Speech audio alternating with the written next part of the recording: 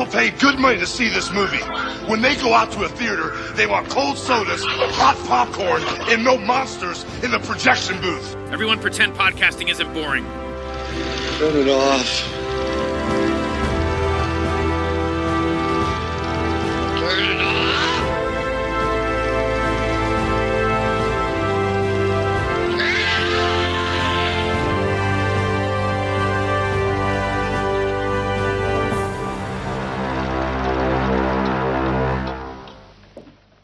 Мне непонятно, почему цыгане не идут в геологи.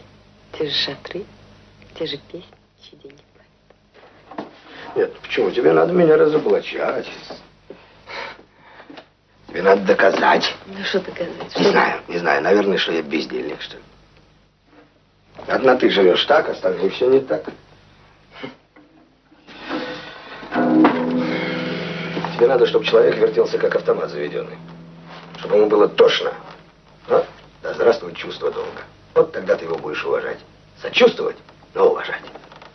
Я вовсе не кручусь из чувства долга. Мне это нравится. Ну, конечно. Одна ты настоящая, остальные же все бумажные. Не надо так. Ну, зачем это мы ссоримся все время? Ну, не надо ссориться.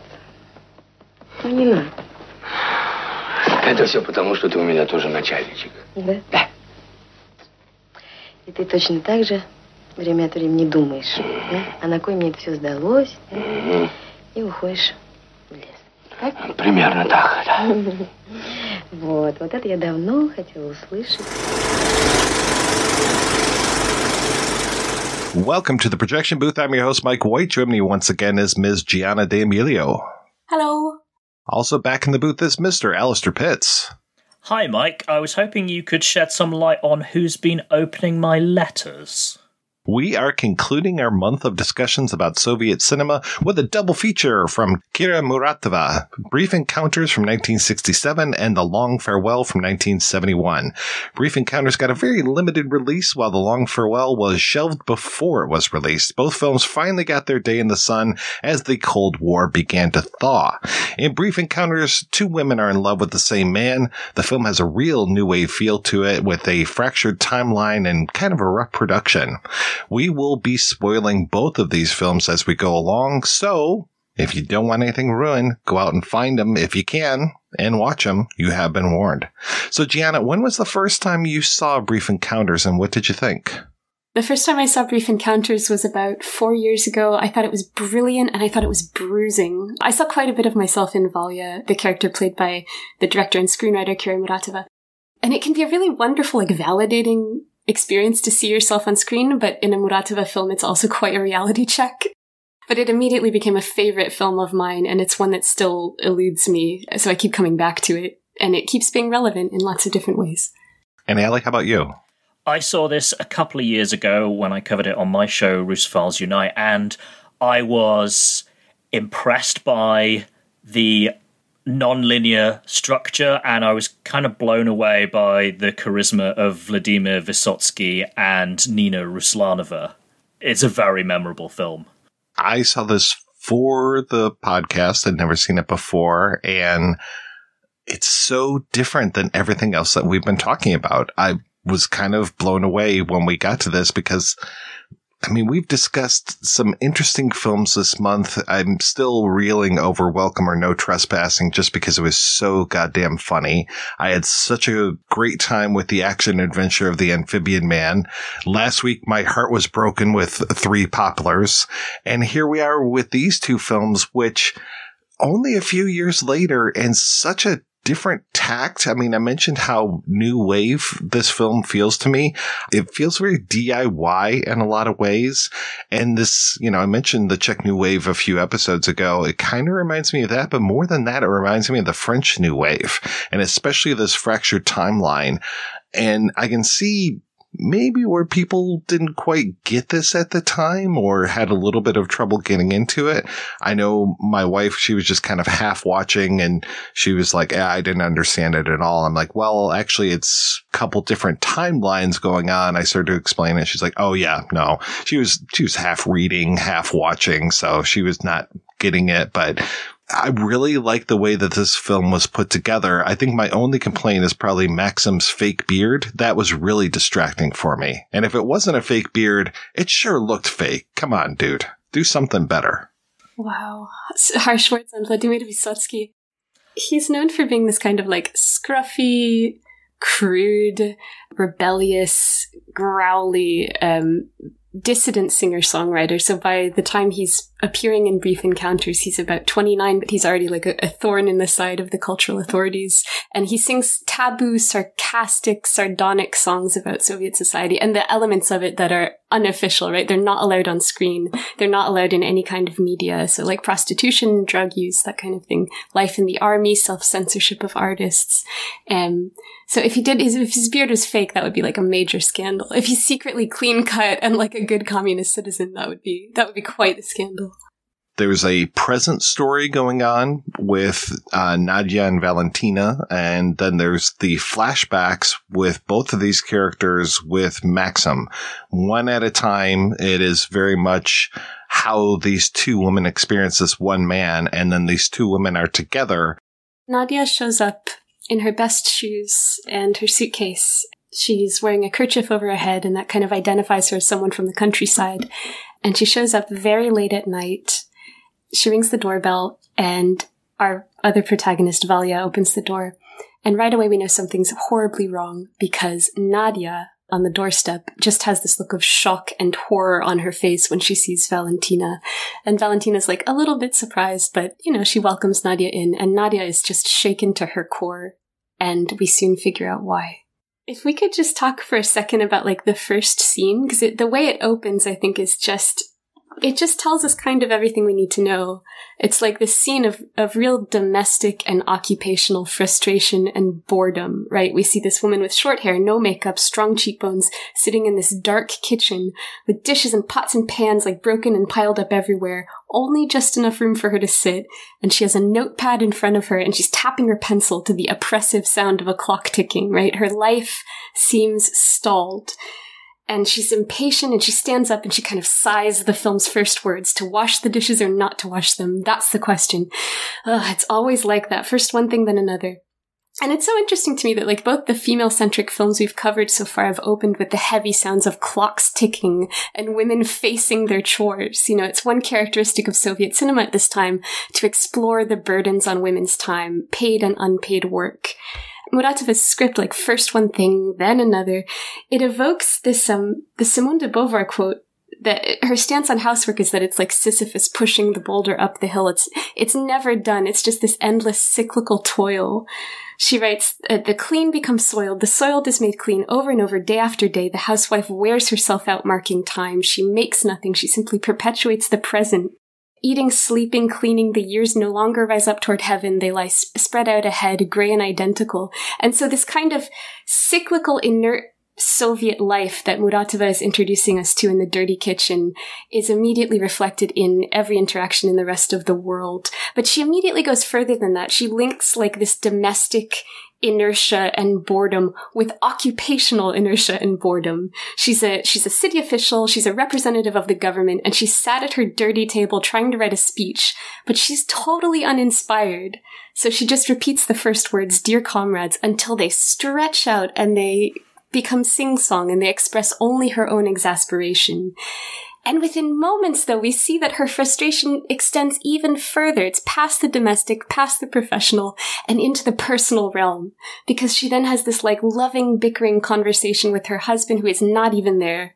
It's all in her head, and it ends with her sighing that he would expect her to wash the dishes, and she starts singing, "I Don't Care." Within 2 minutes of the film, like, we have this very full picture of kind of like the rot of tedium that is threatening to consume this high-status woman in Odessa from all directions. This whole thing of her profession is interesting as well. She is in charge of the water for Odessa. I kind of feel like there's an elemental thing going on here with her representing water. Maxim is more Earth. He's a geologist, a wandering geologist. And then I was trying to figure out if the other woman is more air. There are a few times where we really see her hair being blown around, but just this idea of these three people, these three elements, not really ever wanting to combine. There's always a block between them being fully together. Being a geologist at the time was kind of a sexy job because it meant that you got to go outside the city with your band of preferred friends and students or colleagues and kind of really live off the grid. So it was seen as like this kind of wild, it's the late 60s. There's hippie culture in the Soviet Union as well. So it's seen as quite a romantic, kind of nomadic existence. And of course, it's free from, the spying of the authorities and them constantly checking up on you. And we find out later that Maxim has tried having a desk job, but he just finds the bureaucratic and paper-pushing aspect of it just intolerable. Valentina also doesn't like that, but she is more reluctantly accepting, whereas he just can't stand it. And it's just like, nope. Even to make this relationship about this woman that I care about work, that's too much. I don't care about this relationship that much, seems to be his position. Yeah, and it's telling, right? And this is one reason why the film was so heavily censored, is that, Maxim wants to escape the government more than he loves this woman. She should be an ideal politician, right? She's passionate about improving her city. She knows everyone on the street by name. But from everyone else in the local government, there's only excuses and corruption. And meanwhile, she and her constituents are really tired of waiting. They're wasting away from a lack of movement, a lack of progress. It's 1968, it's Odessa, it's a seaside city. There's no water, there's no plumbing, and there's only plumbing in the houses of high officials, including Valentina. She's really alone in her standards, right? She's not a Soviet heroine mobilizing the masses out of love for the state. She's an individual with conviction. And rather than this inspiring others or leading to a promotion, her desire for progress only isolates her in this kind of stagnant, indifferent, corrupt world, which of course wouldn't play well with the censors because the mandate for Soviet films was to show an on-screen Soviet world that was brighter and more hopeful than real life, full of people pulling together and succeeding, and it was meant to instruct people about how to be good citizens. Right. How dare you show a city where the water doesn't work, that's just bad. That's a black eye for the system. Yeah, and it's worth noting that Muratova wrote this after moving to Odessa and splitting up with her husband, who left her with a kid. And she noticed that there were these water shortages everywhere, and she wanted to make a film about someone who tackled them, a city official, and then she sort of borrowed this Maxim Nadia subplot from a short story, and then she made the Nadia character much more self-secure, sort of determined, contextual. I think the author of the short story said, I wrote a man's short story and Muratova made it a woman's plot. But this is based on real issues. And that's something coming out of the late 50s when there was a lot more leeway for filmmakers to show real life, as in Italian neorealism and the French New Wave. There was a lot of excitement about showing street scenes and showing how people were actually living and what they really cared about and what struggles they were really going through. And dissident filmmakers in the late 60s, like Muratova, they took that impulse and they kept it and they held on to it and they made it experimental and they made it their own. Even in the late 60s, when the government is really tightening censorship, it's really shutting down any kind of dissident thinking. Another aspect of Valentina's frustration, to jump back a little bit in the conversation, is that the reason she's doing the speech that is causing her so much concern and angst is because two men have begged off in different ways. And she even says to her boss over the phone, so-and-so knows this field way more than I do. Why can't he do it? And he's making excuses for it. So it's like she's not even able to concentrate on the part of her job that's actually helping people. She's just doing the kind of the performative, ideological, talking to the party, talking to itself bit. So that's where some of her frustration is coming in. But I like that she has a sense of humour about it, even though it's the sense of humour of exasperation, going back to that, to wash or not to wash the dishes, because that it's literally she's making a pun on on Hamlet, because in Russian, to be or not to be is быть или не быть, and to wash is, or not to wash would be мыть или не мыть. So there's a humane and playful side to her, even though she's a frustrated bureaucrat. She's a human frustrated bureaucrat. Yeah, and it's so great to know that this is coming from Kira Muratova, who wasn't meant to play this character. The actress that she'd hired ended up not working out, so she stepped in because there was no money to hire a replacement. And you just know that wry sense of humor carried Muratova through all of her interactions with the Soviet government and the Ministry of Cinema, as she's like fighting against their changes and making concessions and having to make more concessions and refusing to make concessions. That was a real tool that would have saved her. When you talked about how the short story was taken from a man's story to a woman's story, and it's great that not only is Muratova our lead actress here, but also the director, and also giving the female characters much more of the lion's share when it comes to the female gaze and actually being in control of the narrative and making Maxim not the center of the story, because you could see where he could be, the romantic lead type of thing. Here he is with these two women, and who's he going to choose? Or is he just going to go off on his own and be this wandering geologist kind of thing? But that it becomes the story of these two women and how they interact and how they interacted with Maxim. I really like that she gives them the privilege of the gaze. In the first flashback, it introduces that. We have two flashbacks back to back, and they both deal with the way that women look at men in the figure of this one man, Maxim, who's the object of both Nadia's and Valya's gaze. He's the main character in this film, but we only ever see him through their memories, or we hear him in a recording. We're really locked inside their perspectives, like you say. Even when we see Nadia, this girl who's just leaving her village, she stops on the way. She's hitchhiking with her friend Luba.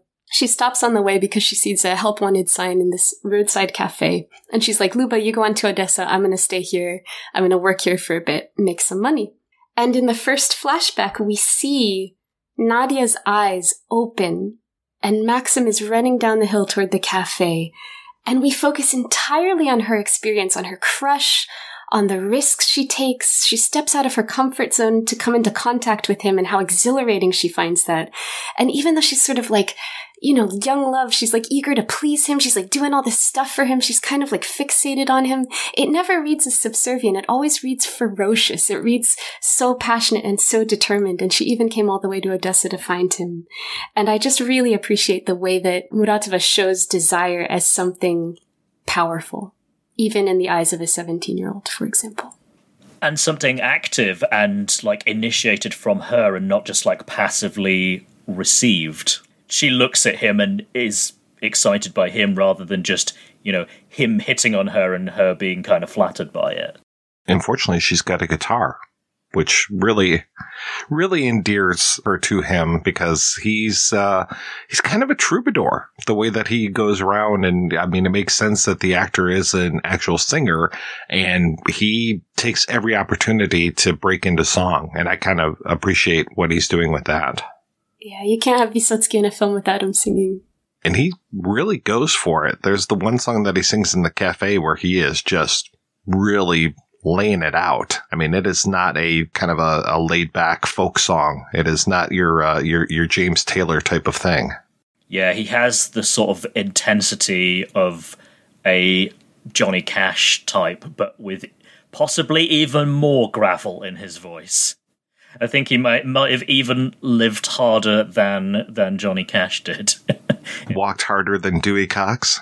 I think another thing that reminded me of the new wave too is there are a lot of people in the film where I don't know if they're necessarily professional actors. It kind of reminds me a little bit of like Loves of a Blonde, where a lot of the side characters are just regular folks. I guess it kind of reminds me of Loves of a Blonde as well. That whole idea of our main character coming all the way to see, her new boyfriend, and then her new boyfriend isn't at home, and that she spends an evening, a very awkward evening, with his parents, as opposed to, with this, how Nadia comes to town and now is spending so much time with the wife. Are they married, or is they're just together, of Maxim and Valentina? I'm never sure about this because she does refer to him as her husband. But yeah, it feels like the least like stereotypical like married relationship I've ever seen on screen. We talked about this in the last episode, but this is a time in which many women are breadwinners and many women are suffering the effects of an absent husband or an abusive husband and sort of taking on all the responsibilities themselves. And Muratova is just one of many filmmakers at the time who are focusing on the kind of triple burden that women are handling and what happens in the absence of a partner. And in Brief Encounters and The Long Farewell, we see teenagers who are also lost and also looking to belong and looking where they fit in and not finding it. And they sort of step into the roles of providing practical and emotional support for these women. And so you see sort of substitute families form from women and from quote-unquote delinquent teens who were really targeted in the Soviet press at the time. You know, there was a birthing crisis. There were too many divorces. Teenagers weren't doing what they were supposed to do. They weren't good young pioneers. They weren't in the Komsomol. They were delinquent. They were listening to American rock music. And the Soviet state blames this all on women, saying women have become too masculinized. That's why men are too passive and they're not doing anything and they're leaving their families. And we made a huge mistake back in the 1920s to liberate women and give them equal rights because now look at them. And Muratova is saying, like, no, let's look at these women. Like, let's look at their frustrations. Let's look at what they have to deal with. These two films are great examples of this kind of genre. And, like, Wings is another one by Larissa Shepitko. And there's a great film by Lana Gogobridze. And, yeah, it's a great kind of subgenre of Soviet cinema at the time. Mike, you keep bringing up sort of, like, the neorealism or the French New Wave. And it's interesting, too, because Muratova, her mom was a city official whose job was to sort of screen foreign films for distribution into the Soviet Union. And she would take little Kira Muratova, who wasn't Kira Muratova at the time, I think she was Kira Kurotkova, to all these screenings. So Muratova grew up with all of these foreign films in her head. And she went to school. She went to film school at the time when Soviet cinema was really embracing neorealism and sort of new waves. And so she had a whole library of cinema to draw from that many people didn't at the time. And she was famous for using people on the street. You know, people would come up to her and see her filming and they'd be like, oh, I want to be in your film. And if they had an interesting face, if they had an interesting demeanor, she'd be like, sure. And we get this in the cafe scene with the old man who talks about his experiences during the war and losing his kids. And I think he was a circus clown, now retired. Yeah, that's the thing with this one, too. I mean, we've talked in our other discussions about the whole city versus country, and you definitely get that in here with the Nadia character coming from the country with her friend. And you've got Maxim, who's kind of a liminal figure as far as he's both city and country, though to our earlier point, he prefers the country, prefers being out and about and leading this kind of Romani existence. I mean, he even can't remember if he refers to himself as a gypsy or if somebody else refers to him that way. And one of his songs is about a Romani woman or a woman that he's describing that way. Yeah, so that's definitely a theme that is not even subtext, it's text. And then this whole idea, too, of the generations. We talked specifically, I think it was in Welcome or No Trespassing, about the 3 generations. And here we've got, you mentioned the clown or the former circus clown, this old man at the cafe. And we also get this old man at the post office. This whole idea of these, and I don't remember if we get too many old women, but we definitely get these old men in here. And then, yeah, you've got I would guess that we could say that Valentina is kind of that middle generation. Then Nadia seems to be one of the up and comers. So we are still dealing with very familiar themes throughout all of these movies that we've talked about this month. And of course, the older generation lived through the double trauma of Stalinism and World War II. And of course, the old chap at the cafe, he's talking about his losses in the war, but that actually has a resonance for Kira Muratova herself, as she grew up without her father, as he was a paratrooper in World War II and was captured and executed by the Nazis. So there's like an autobiographical element in there as well. Just thinking of generations, there's a scene where Nadia and Valentina come home and they just find like a bunch of women hanging out in Valentina's big apartment. Like, there's this kind of jolly, older, tarot-reading woman who came to borrow salt, and there's this willowy girl with wild hair who came to return some books and borrow others. And everyone's complaining about their lives, and Valentina's, like, still trying to write her speech that she hates, and the speech is she has to convince people to move to the countryside.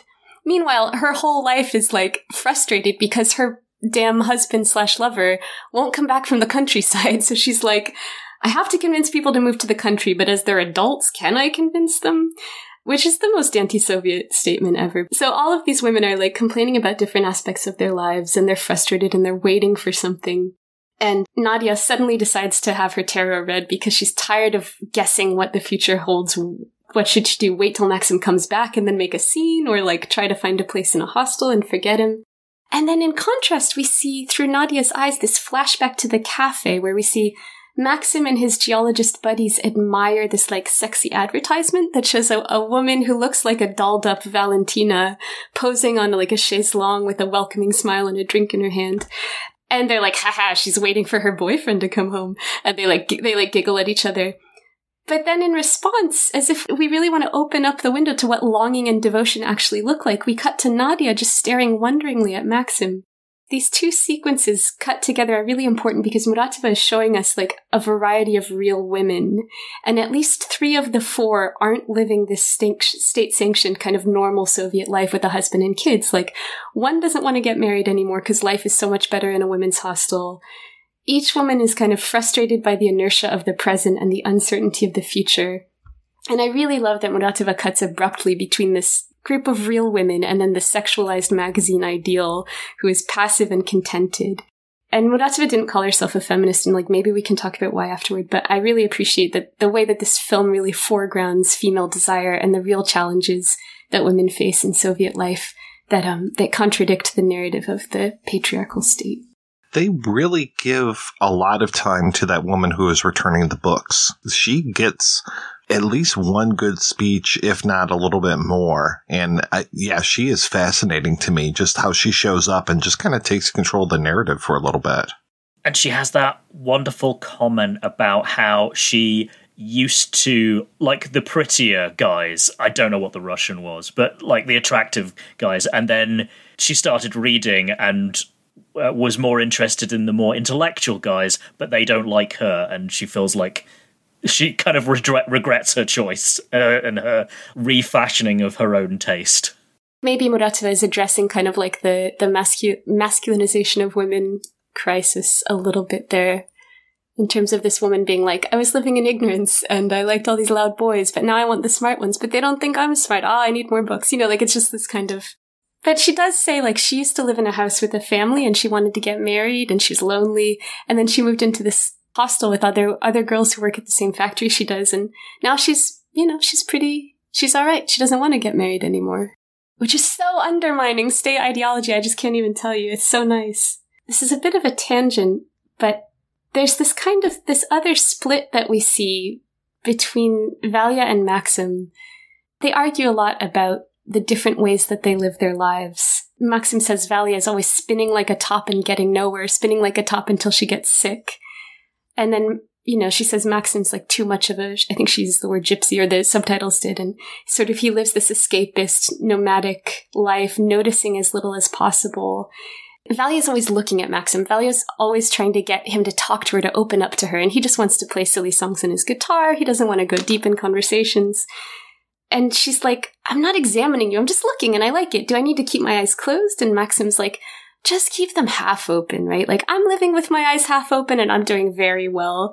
If you love me, you'll look at me with eyes in love, blind. And he like kisses her roughly. And between kisses, she's like blinking annoyed at him, not wishing to be shut up. And I love this scene because it sets up these two opposing ways to get through life. You're either spinning like a top and getting nowhere, you're trying to make progress, or you're living this escapist life. And it really reflects this split in Soviet society at the time that was becoming really prominent between like complacency on the one hand and activism, creative dissent on the other. Like Maxim wants to go through life noticing as little as possible, just getting by without, causing any stir. But in this film, we see that the eyes of Nadia and Valya are always wide open, which Muratova emphasizes with these frequent close-ups. And ultimately, like, neither can ignore the discrepancies between the longed-for ideal and the discouraging present. And of course, it's so ironic to hear Maxim say this because he's played by a figurehead of the underground cultural resistance, Vladimir Vysotsky, right? So it's a little bit tongue-in-cheek there. Their interactions are so telling. And I mean, Maxim, yeah, he's there so much, but he is not in charge of this story. And it is more how these two women perceive him rather than him taking charge and being like, I am this great geologist. I'm here looking for gold or silver, and him and his bros hanging out and him playing a comb at the cafe and stuff. And I'm just like, all right. At times I'm just like, he's kind of a jerk, but I can see where these women would fall for him because he is very charismatic. But it is wild that he's almost like a figment of their imagination, like their combined imagination, because we just never really get him in the present. And it's interesting that we see more of him being a jerk in Valya's flashback, which makes sense because that relationship is much more long established and they just know each other better. So I don't want to sound patronizing, but she's also older and more experienced, and like, this isn't, you know, she doesn't have the kind of thing of like this being her first big relationship, maybe clouding her recollection. It just feels like Nadia's flashbacks are more like capital R romantic, maybe. I could be totally off base there. I'd be interested to know what you two think. I don't think you're off base. I think it is very much that one relationship is waning while the other one is waxing, and you get that blush of young love from the Nadia character, whereas with Valya, it's like, I've been through it with this guy, and he's just about out of here unless he cleans up his act. Yeah, it's flush of young love, but it's also disappointed young love because she came home to find out he has a wife there. Yeah, and I loved what you said about Maxim being kind of unsubstantial, because even when he's there, even when he's there, he's never connecting with Nadia or Valya the way that they want. Especially Valya's really pushing for more engagement, more contact. But even when he's there, he's kind of insubstantial, he's absent. And you see the use of shadow a lot in the film support this. You know, the women, before they have their flashbacks, they're sort of tracing shadows on their pillows, or they're looking at their shadows on the wall, or they're sort of moving their hands in the moonlight. And Maxim's character is closely associated with shadows as well, because the first night that he and Valya spend together, we have this long shot of her laughing her head off, and he kind of swoops her up in his arms, and you just see their shadows get like giant on the wall at night, and then tiny as they walk off to Valya's apartment, presumably to have sex on the first night they met. The sort of loose sexuality in this film, especially between Nadia and Maxim, was quite an issue for the censors as well. Yeah, I like the style of this film. It feels very, this was one of Muratova's first films, and it really feels like, hey, I'm pulling out all the stops when it comes to this. I'm going to shoot this stuff so that we have these shadow plays, so that we have, these very tight close-ups. I really found the style of this to be very conducive to the storytelling, and it's not flashy for flashy's sake. It's just, I'm doing this. This is my movie, and I'm really going to show you what I can do, what I'm capable of. Yeah, and it's because she had made 2 films earlier with her husband at the time, Alexander Muratov. They did their diploma film together, they graduated from school together, and then they made one other film. They were assigned films to sort of glorify rural life, but their films were like a little bit too like, here's what rural life is actually like. The censors were like, no, you have to make all these changes. Kira Muratova refused. Alexander Muratov made the changes behind her back. They broke up. They had a very small kid. Alexander left, and Kira Muratova stayed in Odessa, where she had ended up because his family lived there. She stayed in Odessa her whole life. She made her own films, and she cut the first 2 films out of her filmography. So this is the film. Brief Encounters is the film where she feels like she really started her career, and she was the one calling the shots, and no one was going to go behind her back and accept any censorship. We'll definitely talk more about censorship when we talk about the next film, but this film feels very much of a singular vision. It doesn't feel like it is compromised whatsoever. She cut out some scenes where it was like more implied that Nadia and Maxim spent more than one night together. Yeah, you have to make concessions just to keep moving forward when you're making a Soviet film, because at every stage you have to submit your work and then receive feedback and then make changes. So just to move forward, you have to make some changes, or you have to pretend to at any rate. It's kind of wild that of all the films we've talked about this month, well, Three Populars was colorized in 2011, but the only color movie we've talked about has been Amphibian Man. There was resistance to using color film stock because it was such poor quality. Like, the Soviet government was like trying to push color film stock on a lot of filmmakers, but it was just so bad that a lot of filmmakers preferred to use black and white. But pushing color film stock was like a way of saying, oh, hey, you West, like, look how much color films we're producing. It was just another kind of Soviet bravado type, technological advancement, Cold War type of thing.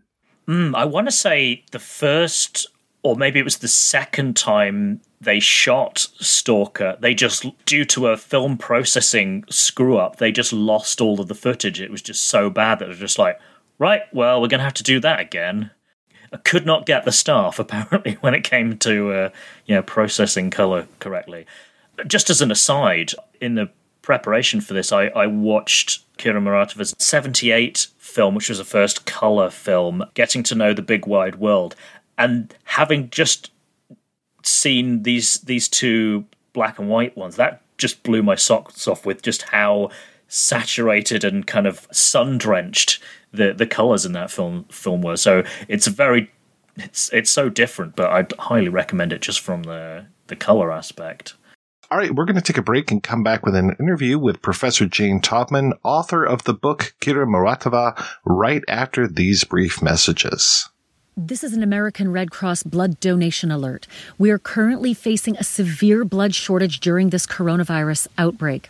Healthy blood and platelet donors are asked to make an appointment to give now. Donating blood is safe and can help save lives. Cancer patients, accident victims, and so many others continue to need life-saving transfusions. So please schedule your appointment now by visiting redcrossblood.org or calling 1-800-RED-CROSS. You can make a difference. It's not easy having a good time, and it's not cheap either. Every week, the projection booth brings you a new show, possibly even two, focusing on all genres of cinema. If you've sat through the 7-hour Conan episode, the 6-hour Star Wars episode, or even the hour-long Superman episode, you know that Mike and his co-host put forth a lot of work into researching the movies, tracking down the interview subjects, and putting together one of the best podcasts on the internet. Now I'm asking you if you can repay all that hard work by giving back to the projection booth. The show has a Patreon fundraiser at Patreon. That's patreon.com/projection booth. You can donate as little as $1 a month. That's $12 a year. At least 50 great shows and 2 terrible ones. That's the price of 2 matinee tickets. Now, isn't the projection booth worth it? Once again, that's patreon.com/projection booth. Donate today. It's the right thing to do.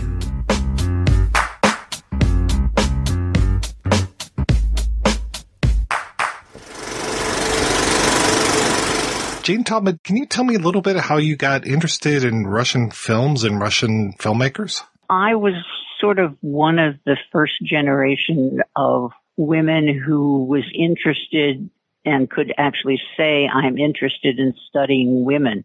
I might even call it gyno-criticism, not necessarily feminist criticism. I was just interested in seeing what women did. And when I was in graduate school in the 60s and early 70s, nobody was looking at women. So that was how I did it. My degree is in Russian language and literature, which is the traditional one. And nobody in those years was also getting degrees in Russian film, because to know Russian film, you have to know Russian very well. Most of them in those days weren't even subtitled. And in the middle of the 90s, I actually put together a new class at Amherst where I was teaching on the history of Russian film, which I taught for many years, and I enjoyed it greatly, and I hope my students did. So the people who went into Russian film in that first generation were either historians or literature people who happened to be interested in film. So we were self-taught as film critics. How was it seeing Russian films at this point? Was it relatively easy, or was it very difficult to even track them down? It was difficult, and it was even more difficult to get available prints that were decent prints and that were subtitled. And the first years of my course, the content of the course was largely decided by which 12 films I could get, which had subtitles. The situation is very, very different now. There was the major Russian film studio put out an awful lot of films with Russian subtitles and English subtitles. But yes, I was kind of a pioneer. Is this because of the Cold War? Was it just difficult, or why was it? Partially the Cold War, although by the 90s, we were coming out. We certainly were out of the Cold War, and I think that may be it. There was no more political fear of teaching Eisenstein because he was making pro-Soviet films. That's what they paid him to do, so that's what he made, and he was a genius in making brilliant films within the restrictions he had, as were many Soviet filmmakers, particularly Muratova, too. When it comes to those 12 films that you try to show to your students, I'm so curious as far as, were there the stalwarts, the ones that you were like, yes, I have to show this? Like, is it, oh yeah, for sure, we got Potemkin in there, or did you try to change it up every single semester? Usually at the end of the course, there was one new contemporary film that had in the interceding year come out with subtitles. So course kept growing at the end, but I always started, and would have always started, I think, with a couple of weeks of the pioneers, because those early Russian films, the Eisenstein and his colleagues and contemporaries, they invented montage and theorized about montage and experimented about montage in their effort to make films that mobilized the populace. And Lenin was very big on film and said film is our most important, the most important of the arts, because most of the population of Russia in that point was illiterate. So getting out bulletins and pamphlets, which the Bolsheviks had done a whole lot of, couldn't reach a large part of the population, whereas they could pull a projector into a village, put up a white sheet, and show a movie and get an audience. A lot of Eisenstein's theorizing, if you know any of it, was intended to study how film can make the viewer react in certain ways. He was fascinated by that kind of science of the brain and, how the film works on it.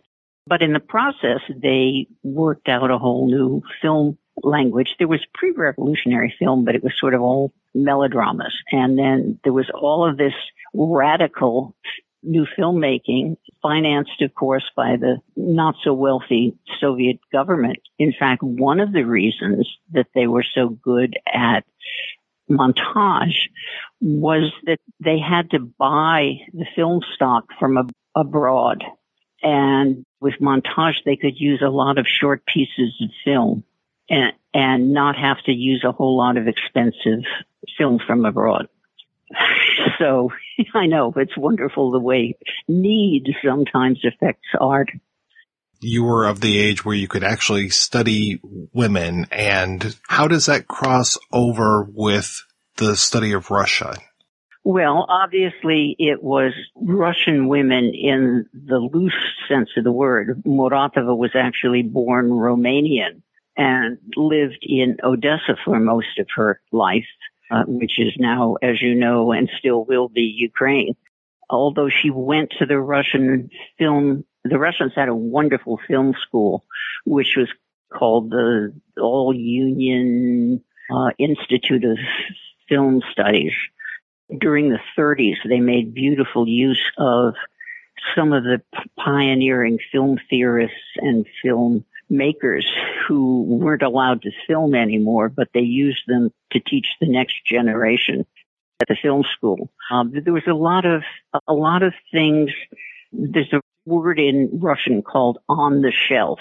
When films were made and then put on the shelf because some bureaucrat in the huge film industry bureaucracy didn't like it for some reason. And that happened to both of Muratova's first films.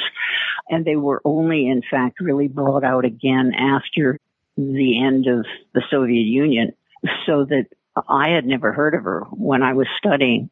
Since the economics of the Soviet film industry were also different from ours because they could put a whole lot of government money, and it was all government money, into making a film, and then if some bureaucrat decided he didn't like it and forbade it, it went, quote, onto the shelf, where some of them sat for 10 or 15 years until politics changed. And the bureaucracy didn't care because it was just government money, whereas here we have the marvelous capitalist incentives that if you spent money, it's private money and you want to get it back. In some areas, a kind of strange kind of freedom because a lot of these talented film people supported each other. Muratova's teacher at the Film Institute was a major figure in the 1920s in a group called the Studio of the Eccentric Actor, which was kind of very avant-garde. And he soon had to give up on that, but I'm convinced that he passed on a lot of that to Muratova herself, who is pretty eccentric and really independent and liked doing what she wanted to do. And if the studio didn't like it or the bureaucrats above didn't like it, well, she fought back very, very firmly, and just thought that, well, this is the way things are. Were there a lot of female filmmakers throughout Russian film history? Few. Very few. More in the 1960s. Muratova was among the first of a group, I wouldn't say a generation, but a group of other women filmmakers, Shepitko, and I can name several others, but not at the moment. There are now more of them, but in the early years of cinema, women were usually relegated to editorial work, to editing films, because they had smaller fingers and they were much better at the gluing of one piece onto another. So there were some very famous film editors in the early days who were women, but no directors. When was the first time that you ran across Muratova and her work? In 1988, when my husband and I were both in the Soviet Union for a semester on the academic exchange. Everything is, your wealth in Russian studies is what kind of friends you have. And I had friends who said, go watch these films. They had just been taken off the shelf, and I was fascinated by them. And for many years, most of them were not available in the United States with subtitles. She was really hardly known at all. Then she was known by people like me who were scholars of Russian and Soviet film. Just about the time, I think, of the end of the Soviet Union, she found herself in Odessa, where she had lived. That's where she was sent. You don't go and find a job in the Soviet. You graduate from a professional institute, and they assign you to a place to go to work. And a lot of that was complicated by the fact that she, until her mother died, she kept her Romanian citizenship. She was the daughter of revolutionaries. Her father was Russian, but had parachuted into occupied Moldova, which is where where she was born is now what's modern Moldova. He had parachuted in to turn the people, organize the people, and they turned him into the Germans, and that was the end of her father. So her mother was, I think, a doctor by training, a gynecologist by training, but she, because she had been educated abroad before the revolution and knew some foreign languages, was assigned to be Romania's chief film censor for foreign films. She would watch foreign films because she knew French very well and decide whether or not they were suitable for being shown to Soviet, delicate Soviet children and people. And she took her daughter along with her. So the teenage Muratova got private showings of all kinds of classic French films and Italian realism that nobody else in the country could see, but she saw with her mother. So that was a big factor in making her so independent and reluctant to bend her head to censorship. She was a very independent-minded woman, and her films show it. And after the end of the Soviet Union, her films became extremely difficult and extremely individual. But by then, she was known as a major figure, and no one was about to criticize her.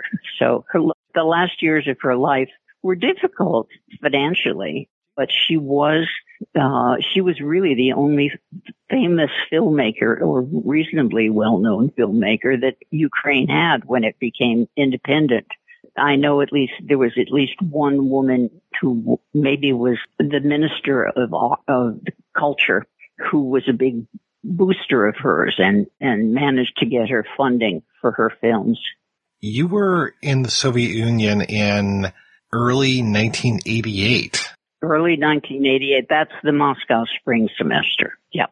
For people that don't remember it, that was one of the most tumultuous, interesting times in recent 40 years ago or 30 years ago history.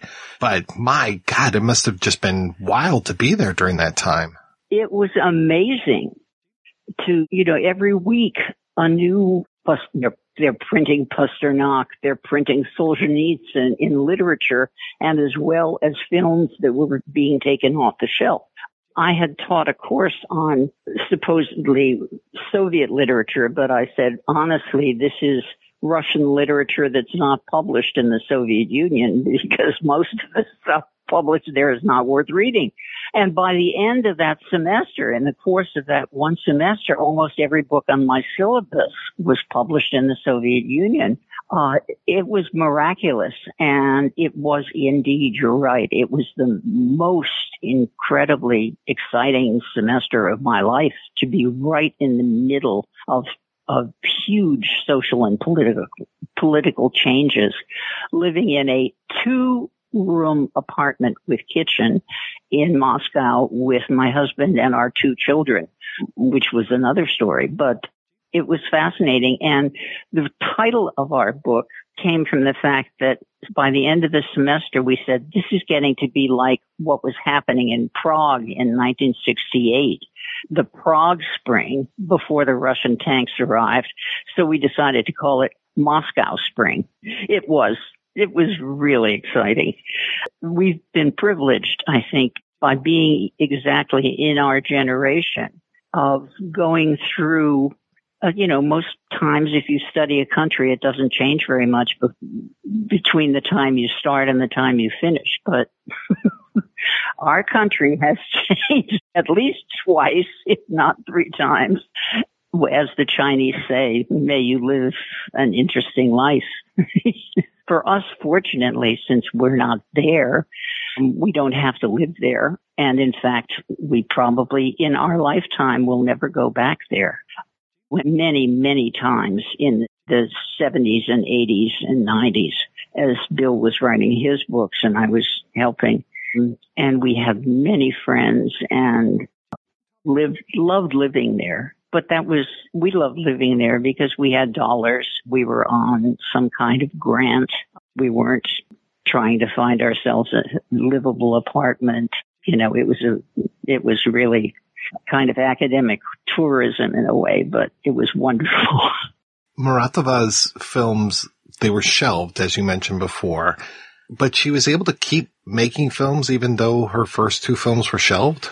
Because she had graduated from the Film Academy, which meant that her profession was filmmaker. And so they kind of had to have work for her. At one point early on in her career, after they had turned down, I think, both of these two, they unqualified her. They tried to take away her qualification as a director. But still, since she worked at the Odessa studio and there was no unemployment in the Soviet Union, they had to keep her on doing something, and they suggest either she work in the library or in the garden of the studio. And she did that for a while. So, but she stuck to her guns until times changed. She even has a phrase that I quote in here in the book, which is something like, they ignored me for years. They didn't want to have anything to do with me. And suddenly it's, then it was, you're stupid, we don't want you. And now suddenly it's, you're great, you're wonderful, here, film, take this money, film over and over, as much as you want. And she was not naive about the politics behind it.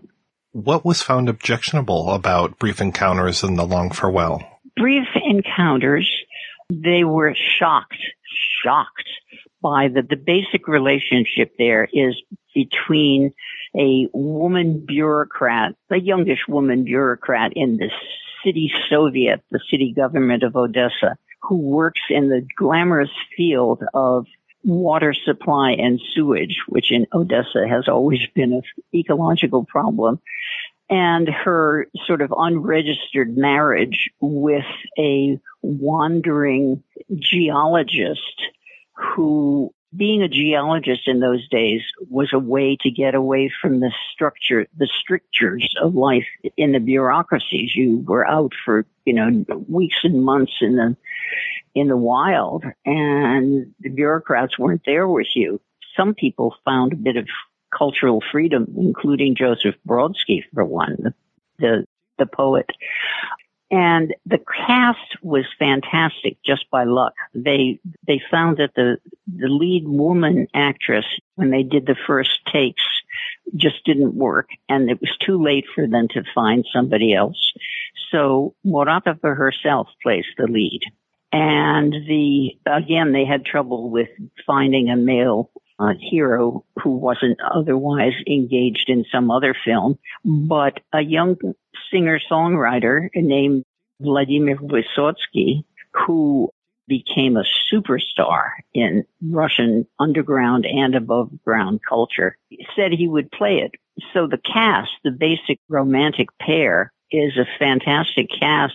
By the time the film was finally released, she was better known as a filmmaker, and he was very well known. So the film was very, very popular. And the young actress who played the other apex of the triangle, this was her first film, but she became hugely popular later on in life and made many movies. So it was a film as if it were made for 15 years later when it was finally released. Did it show at all when it first came out? It was not exactly on the shelf. They had various categories of films that would be played a lot, i.e., patriotic films about the war and that kind of thing. And at the very bottom was something like the third category, which meant only show it in film art clubs and, small, strange places, but not to be mass shown. And very often she herself would, there were such things as film clubs of film enthusiasts, and they could have showings of films, and she often traveled through the Soviet Union carrying the reels of her film with her and showing them in film clubs. So it wasn't technically totally on the shelf, but Dolgi Provody was put on the shelf.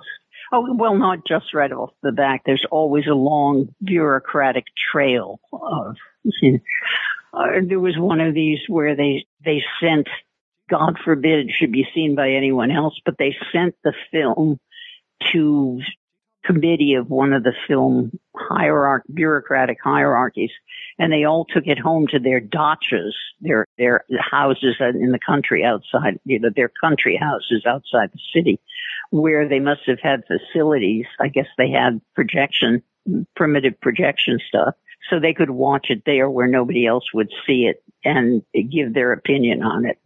Josephine Wall has a wonderful book on Russian cinema in the 60s, but the whole story of the Soviet film bureaucracy is a bit fantastic. I'm just surprised that these films survive. You would think that they would just destroy them if they were that objectionable. You're right. And very seldom, though, somebody was always around to make sure, in other words, you've got the bureaucracy and you've got the film people. And the film people, remember, were all trained by the old generation of experimenters from the 20s who taught at the film school.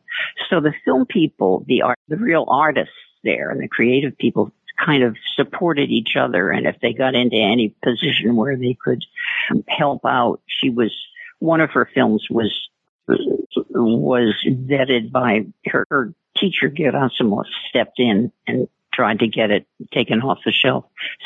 In the case of Dolgие Provody, the Long Farewell, there were only a couple of copies of the film, and someone kept it underneath their bed for several years. When it came to the filmmaking process, was there also that whole idea of reviewing the script before the cameras even rolled? Oh, yes. Long Farewell, Dolgije Provody was done by a very good, talented woman scriptwriter named Natalia Ryazantseva, who was a close friend of Muratova's. And they put that to pieces before it was even allowed to be filmed. Because first off, let's see if I can find some of these quotations I have here. Why is the mother depicted this way? She once made a mistake. She's an ordinary person, a humble, low-status worker, but she's raised a good son. Isn't that the essential way? To depict her this way is a ridiculous, arrogant, intelligentsia position. Okay? And that kind of thing. In other words, socialist realism, of which you've probably heard, is defined as the depiction of life in its emerging reality. Translated, that means you've got to make the film about how life is going to be under communism rather than how it is now, which made real realism rather difficult. And anything sad, cemeteries, deaths, families that didn't get along, all the things that are so interesting in filmmaking, there was any sense of negativity about them. They were just no-nos. And they didn't like the depiction of in Long Farewell of the mother who is a single mother who has been living in one room her whole life since she was divorced, with her son who is now reaching adolescence and wants to be free from this wonderful but kind of overpowering mother, and he wants to go live with his father, who was divorced early from his mother.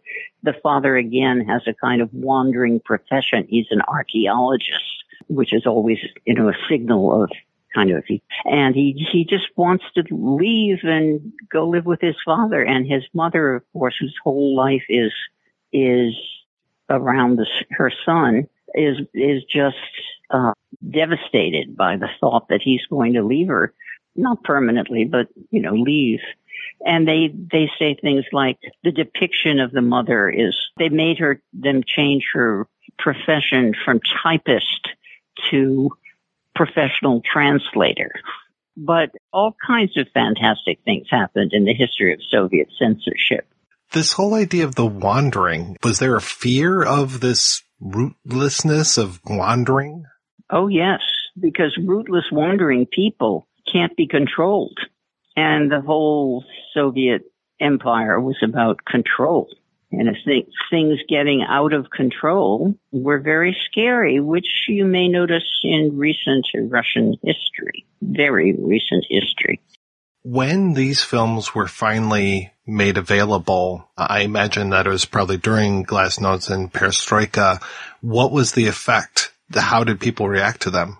The intelligentsia, which is a Russian word, meaning people for whom books are more important than money, roughly, were delighted. And the people those were the people I connected with in Moscow who told me, you must go see this, you must go see that. When I would arrive, they would say, this art exhibit is playing, this play is, and clear for them. The people who would not have enjoyed these movies probably didn't go to see them anyway. I don't think they were ever mass market films. I'm sure they weren't. But they were highly regarded by critics and people in the film industry and people who loved film as an art. It's one thing to enjoy these films and to even study them, but you wrote about these, and I'm very curious how your book came about. I was an academic, and what academics do is they teach and they write. And since there was really nothing available at that point in English, and Muratova certainly deserved a study, I did this as introduction to Muratova for English speakers. Unfortunately, I published it in 2005, after which she made quite a few more films before she died. But at least, and I liked doing that. I would think of a lot of my books were first looks at previously underappreciated women. I chose much of the beginning, my early work, and my thesis was on the poet Marina Tsvetaeva, who was a major early 20th century poet whose name wasn't even pronounced very well by people here who were trying to give my biography before a speech. But she is now recognized even by many in the West. So I just saw that as, in a sense, the reason for my career. I taught students to love Russian language and literature, but I also wanted to introduce English-speaking people to some of the unknown, very talented women in that society. When you wrote your Muratova book, were all of her films to that point available? More or less, mostly less. I remember a discussion with a negotiation with a film scholar in England who had taped one of them off a BBC show on television. And my attempts to get that copy of that film so I could study it. All of the films that I studied were on usually DVD and sometimes very bad DVD. And then towards the end, they began coming out on Soviet or Russian produced. They were on DVD and not. Then the CDs began coming out at the end of her career. And the other day, a couple months ago, I went back to Amazon and discovered that almost everything is now available on CD, not always with English subtitles, but it's available. So there's obviously a demand and there's interest, and people all know her name. I mean, intelligentsia people. But she is one of the major Ukrainian, and that's the irony of the Soviet Union. It was such a multinational state that many of another director named Parajanov, who was Armenian from Tbilisi, very famous now in the West, made films at what was called the Dovzhenko Studio, named after Dovzhenko, a very important early 20s and 30s Soviet filmmaker who was Ukrainian. But the studio in Odessa was originally founded because that was the sunniest part, it's on the Black Sea, sunniest part of the empire, where they could count on more days of sunlight to shoot films. Right. And there was nothing really Ukrainian about it, except that it was in Odessa, which was a pretty multi-ethnic city itself.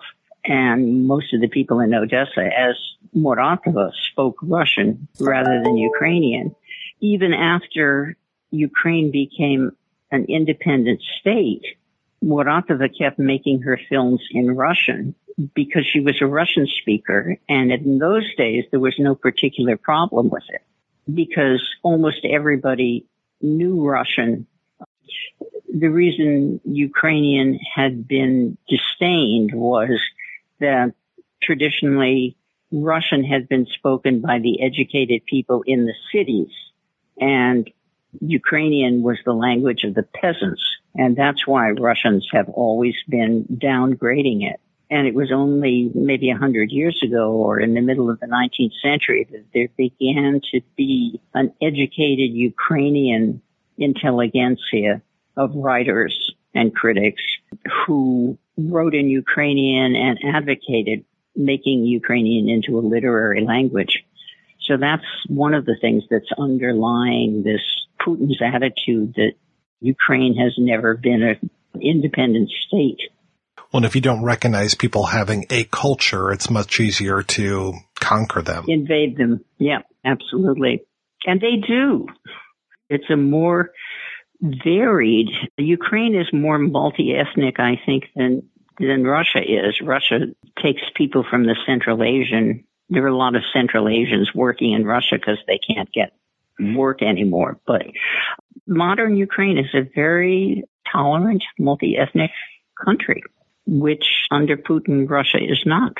You mentioned Parjanov, and was he a contemporary of Muratova? Yes, they were contemporaries. They knew each other, and Muratova highly regarded him. And as you probably know, he was imprisoned for several years for the crime of homosexuality. And she was one of the few people who dared to write to him when he was in jail letters of support. So yes, they were, and she admired him greatly, and he admired her. That would be an interesting study, I think, of the two of them together. But they were both equally independent and sui generis. You specifically wrote an entire work just on the, is it asthenic syndrome? Yes, the asthenic. Asthenic is, I had to look it up myself the first time. It's an illness in which you keep falling asleep. Asthenic syndrome, which is usually regarded as her most important film, it's a very difficult film, but it was made, I believe, in 1989, just at the moment when the Soviet Union was falling apart. It became, along with a film called Repentance, which was made in Georgia, it was seen as one of the two films that were proof of the changes in perestroika and the other, even more glasnost, which means opening up, literally giving voice to. I had Russian friends who saw these two films and said, "Oh my God, yes, something is really changing in the Soviet Union." It's a very difficult film, which, again, the central figure is a woman who is just whose husband has died and is so grief-stricken that she strikes out at everything and everyone. And that turns out to be a black and white film within a film, which then we see the people ending the film and asking some hostile and non-understanding questions. And then everybody leaves and it switches to color, and we see one person left asleep, still sleeping in the movie theater. And that becomes the hero of the second part of the story, who is a teacher. And when he can't take what's going on, he falls asleep in sometimes awkward situations. Did you ever get a chance to meet Muratova? Yes, I did. Twice. I did an interview with her in the early 90s in Moscow in the home of a mutual friend. And that was very important. Muratova's talking, she's very perceptive in talking about herself. And I often quote her in my book because she's right, strangely enough, about what she does and why she does it. I can't remember which came first, but I think I also met her maybe first at Yale University when I was already teaching at Amherst, but I still had friends back there where I had been in graduate school. And she was coming with one of her movies, the fourth movie called Getting to Know the Big World. And it was shown at Yale with subtitles. And then she was going to a class, and I was asked to go along and translate during the class, which was a class on feminist criticism, actually. And she said something like, as we were walking along, and I explained to her that this was going to be a class on feminist criticism, and she said, "What's feminist criticism?" And I said, "Well, there's Marxist feminist criticism, and there's this kind of feminist criticism." And she sort of gave me the old eye roll. But the class mostly consisted of women, and they were very good viewers. They had seen her film the night before, and they asked good questions, and there was a good discussion. And then she said, and I shuddered knowing I was going to have to translate this, she said, I think if I hadn't found my life, that what's important to me in art, I might have become a feminist too. I thought, oh my God, that's kind of what she was like. She never worried about offending anybody. She said what she thought. My friend who knew her fairly well in Russia, the problem was she was in Odessa most of the time and didn't come to Moscow very often. So when we were in Moscow, and she was in Odessa, it wasn't that we could get to know her very well in Moscow, but I did have this long interview, which I'm looking for, which I've never actually published, but which I should, but which I took a lot of interesting quotes from in the book. If somebody was new to her work, where would you recommend that they start? Probably at the beginning, because these two films, certainly long Korotkие встречи, brief encounters, is in a sense it's difficult enough because she does not tell the story in a consequential way. In other words, we never actually see the hero, the wandering guitar playing Vysotsky geologist.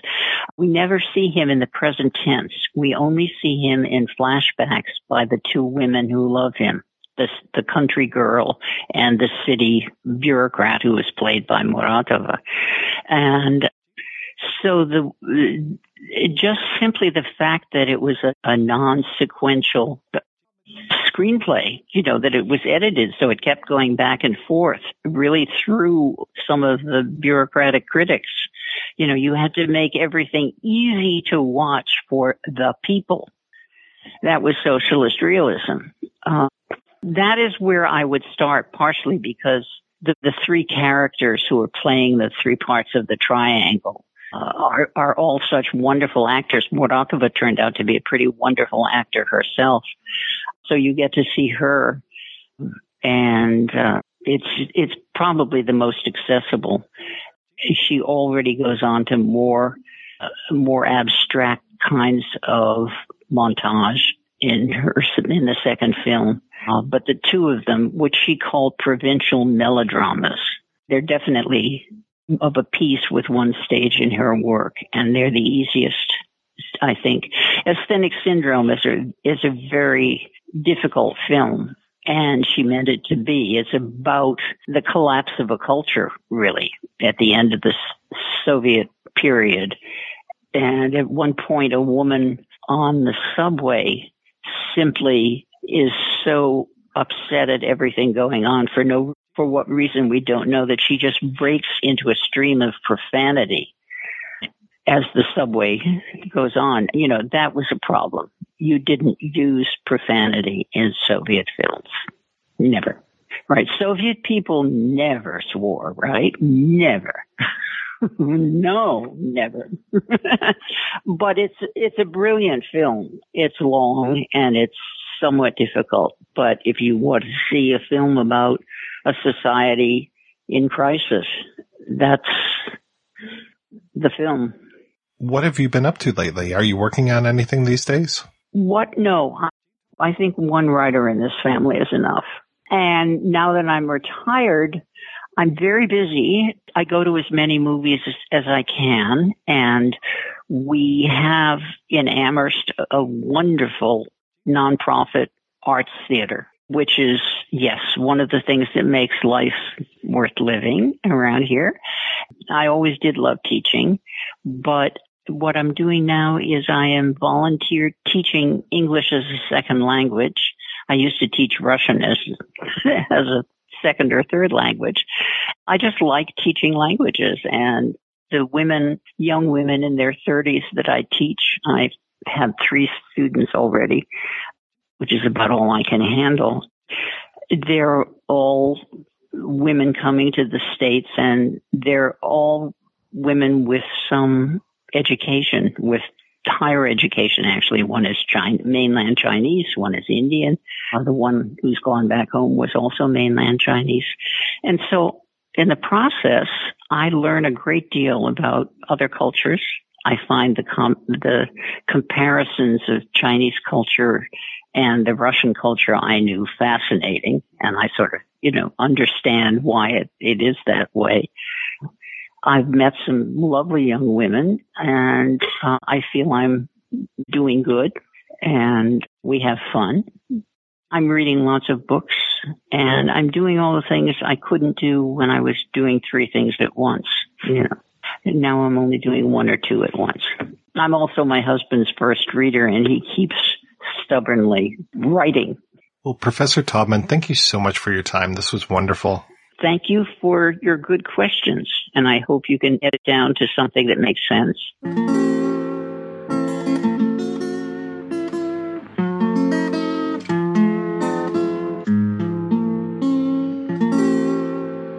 Я однажды гулял по столице, 2 прохожих случайно зашиб. И попавший за это в милицию, я увидел ее и погиб. Я не знаю, что там она делала. Видно, паспорт пришла получать. Молодая, красивая, белая. И решил я ее разыскать. Шел за ней и запомнил парадное. Что сказать ей, ведь я ж хулиган. Выпил я и позвал ненаглядную в привокзальный один ресторан. Ну а ей улыбались прохожие. We are back, and we are talking about Kira Muratova and The Long Farewell. In this film, we see a mother, Yevgeniya, become more and more estranged from her son after he spends a summer with his father. Another black and white film a couple years later, also very triangular. We talked about how we've got this love triangle in the first film, and this one kind of similar, though I would say that the son is kind of the third point of that love triangle, and just the way that the mother feels that she's losing touch with him. The Long Farewell, More Than Brief Encounters, looks at the responsibility that falls on the shoulders of a kid who grows up with a single parent, and sort of a very codependent single parent who sort of like has to take on these responsibilities. And the way that they speak sort of sounds like an old married couple. She's sort of pecking at him, and he's sort of like resigned, saying yes, ignoring the stories he's heard several times before. They have a really entrenched relationship. He zips up her dress, he lights her cigarette. Well, they live in the same room, right? Which was not uncommon. It's pretty common for a lot of families to have a single room, even, into the 90s in a lot of what was then the former Soviet space. But this kid is sort of treated like a dropout. He's treated like a delinquent, but he has a lot of emotional and practical responsibilities. And the kind of the crux of the film is whether he's going to abandon them or not. this movie is so stylized. Just within the first scene, you're just like, wow, look at the way that she's shooting this. Some of these framing devices that she's doing of some of these girls' faces and all this. I mean, it was really kind of amazing how different this film looks, though it's dealing with a lot of the same ideas. But again, here we've got this kind of older versus younger thing. And it's interesting because the mother, she's our main character, but really so much of the movie is about Sasha, the son. And it's that struggle between kind of whose movie is this and whose side are we taking? Because there's a lot of times where the mother is just very overbearing. And I don't know if it was just like a personal thing or what I'm bringing to this movie myself, but I was just like, oh my God, I really was just embarrassed for Sasha so much of the time. Oh my goodness, yes. Yeah. The more I've thought about it, the more, and maybe I'm stealing this line from somebody else, so if I am, I apologize, but I think of it as being a sympathetic portrait of a thoroughly unsympathetic person. So just like a little bit of background. The script was written by Natalia Ryazantseva, who is a famous screenwriter, and she's sort of in her 80s now, I think, and she's still writing. She just wrote a film for Kirill Serebrennikov called Betrayal. But so she wrote this film about Sasha, this disaffected city kid, around 1968, around the time of the Soviet invasion of Czechoslovakia, when the government is like blocking anything that had any whiff of dissent. And some kind of higher-ups at Mosfilm's youth division, where she pitched the script, tell her, like, no one wants to see this film about a smart aleck kid and his unsympathetic mom.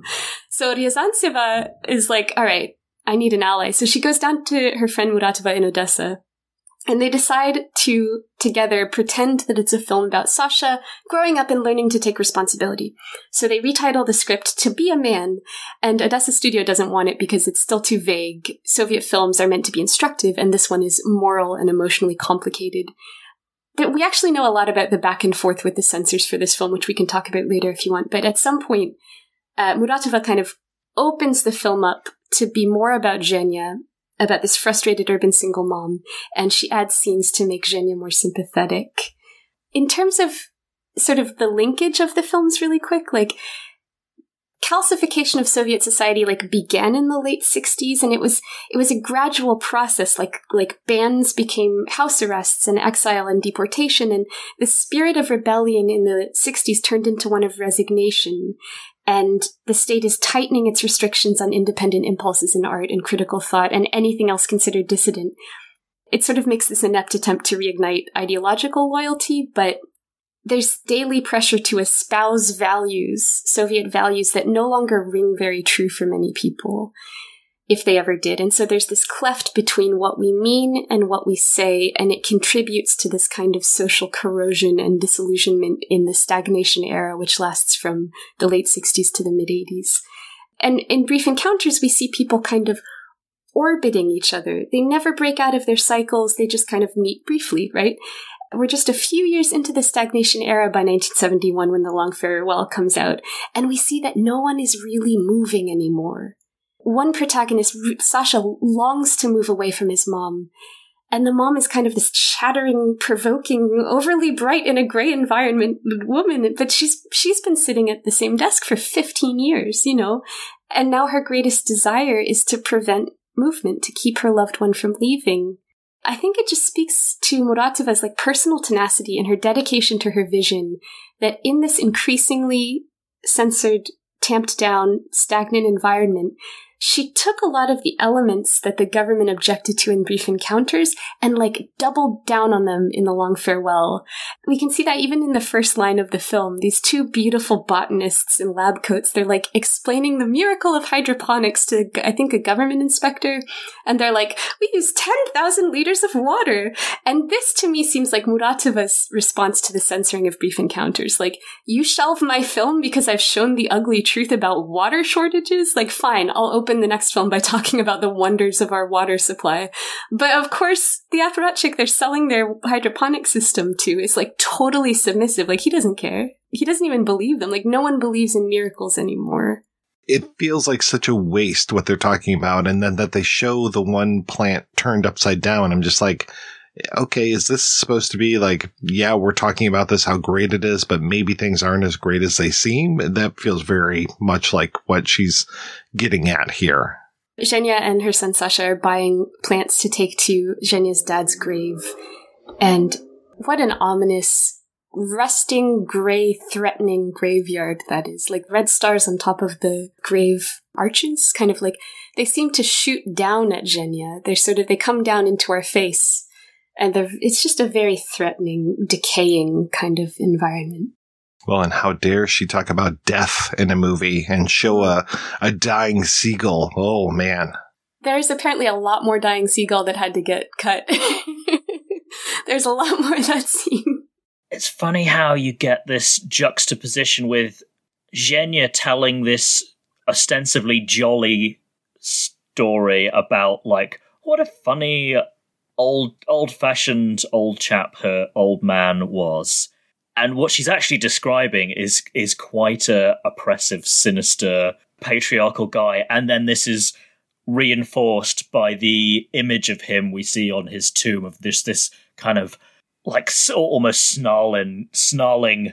That was Freudian slip there. Snarling, almost Stalin-like grimace. The kind of Big Brother is always watching you type glare. I enjoyed that. But yeah, the camera work in those, especially those early scenes, is so interesting. How it's often very close in and then kind of pulls back in a kind of like this weaving fashion. It's very distinctive. We really get a sense of the two planes that these two people exist on, Sasha and Yevgeniya. Because Yevgeniya's like a shark. She just needs to keep talking or she'll die. And like, do you know people like that? It's terrible. But she's sort of like going on, like floating on, talking as if she's at a cocktail party, like giggling, flirting, sounding clever. They're walking single file. They're not looking at each other. She's like a balloon kind of carrying herself away on conversation. And Sasha, her son, is like the tether, grounding her to the earth, being like, no, your dad's grave is this way. But he's bored and he doesn't want to be his mom's tether his whole life. But this contrast between kind of Yevgeniya's lively speech and behavior, it seems so jarring and so out of place in this alienated world. It's like the world is encased in jello, and she's this kind of flame struggling to survive in jello. And it's this contrast between active and passive, between like motorized activity and lethargy and silence. It's more pronounced in this film than it was in Brief Encounters, which I think kind of reflects this increasing divide within Soviet society as we enter the 70s between active resistance and passive acceptance. Yeah, she's that spinning top that you mentioned before, and he's that, man, just sullen teenager. But he seems to get the chicks, man. It feels like chicks are just digging him like mad through this whole movie. He's always got women checking him out. Oh, you say that? Masha, I felt like, was kind of toying with him, I felt, in quite a mean way. But before we talk about that, I wanted to go back to the moment. This is still pretty early on. It's at their house party by the lake, where Yevgeniya is just chatting away, and Sasha's standing by himself, just trying to get a little bit of space. And Yevgeniya says, "What are you doing?" And he says, "I'm thinking." And she says, "What?" And he says, "I'm thinking." And it's just to her, the idea that someone would want solitude and space and not for there always to be noise says quite a lot about her character. I feel like a lot of the problems that she creates for herself is her inability to step outside of herself or even like self-reflect and see how she is coming across to other people, because it just seems like she is the most, I wouldn't say blissfully unaware, anxiously kind of like vibratingly, advisedly manic version of just, not taking a breath and actually like self-reflecting and contemplating their own behavior and how it's affecting the people closest to them. Masha Gessen wrote about how the Soviet government undermined means of critical thinking by stripping away the means with which we think about ourselves. So taking away kind of philosophy, psychology, these kinds of things from university, for example, to the point where Masha Gessen says that that people living in the Soviet Union were kind of deprived of the ability to think. And they go into this in their amazing book, The Future is History, but it would be great to think about that in terms of Yevgeniya. I agree with you that Masha's just messing with Sasha. Poor Sasha, man. Sasha is this frustrated ego. He's got so much desire, right? He's looking at the beautiful botanists. He's checking them out. You see longing on his face. He's got that little bumfless, mustache that all teenagers have. And you just really feel his desire in such a tender, aching kind of way, right? And all these women see through him. Girls his own age, they see through him and they toy with him. They flirt with him in a way that he gets really embarrassed by and he gets resentful of. And he kind of comes back with these little macho statements about how he never gets mad at women but he just read them in books and it's just it's a really keen reminder of the way that our bodies betray our egos when we're teenagers. We think ourselves adults and we think ourselves tough, but in the moment we panic and in the moment we let ourselves down. And I really feel like Masha didn't know what to do with Sasha because he's just gaping at her, which is fair. But yeah, I think she was messing with him delightfully. And it's interesting to see the way that Sasha had this fantasy about doing Masha's hair, and then it kind of seems to happen, but I don't know, at some point we're in Sasha's fantasy and then we see the reality of what actually happens.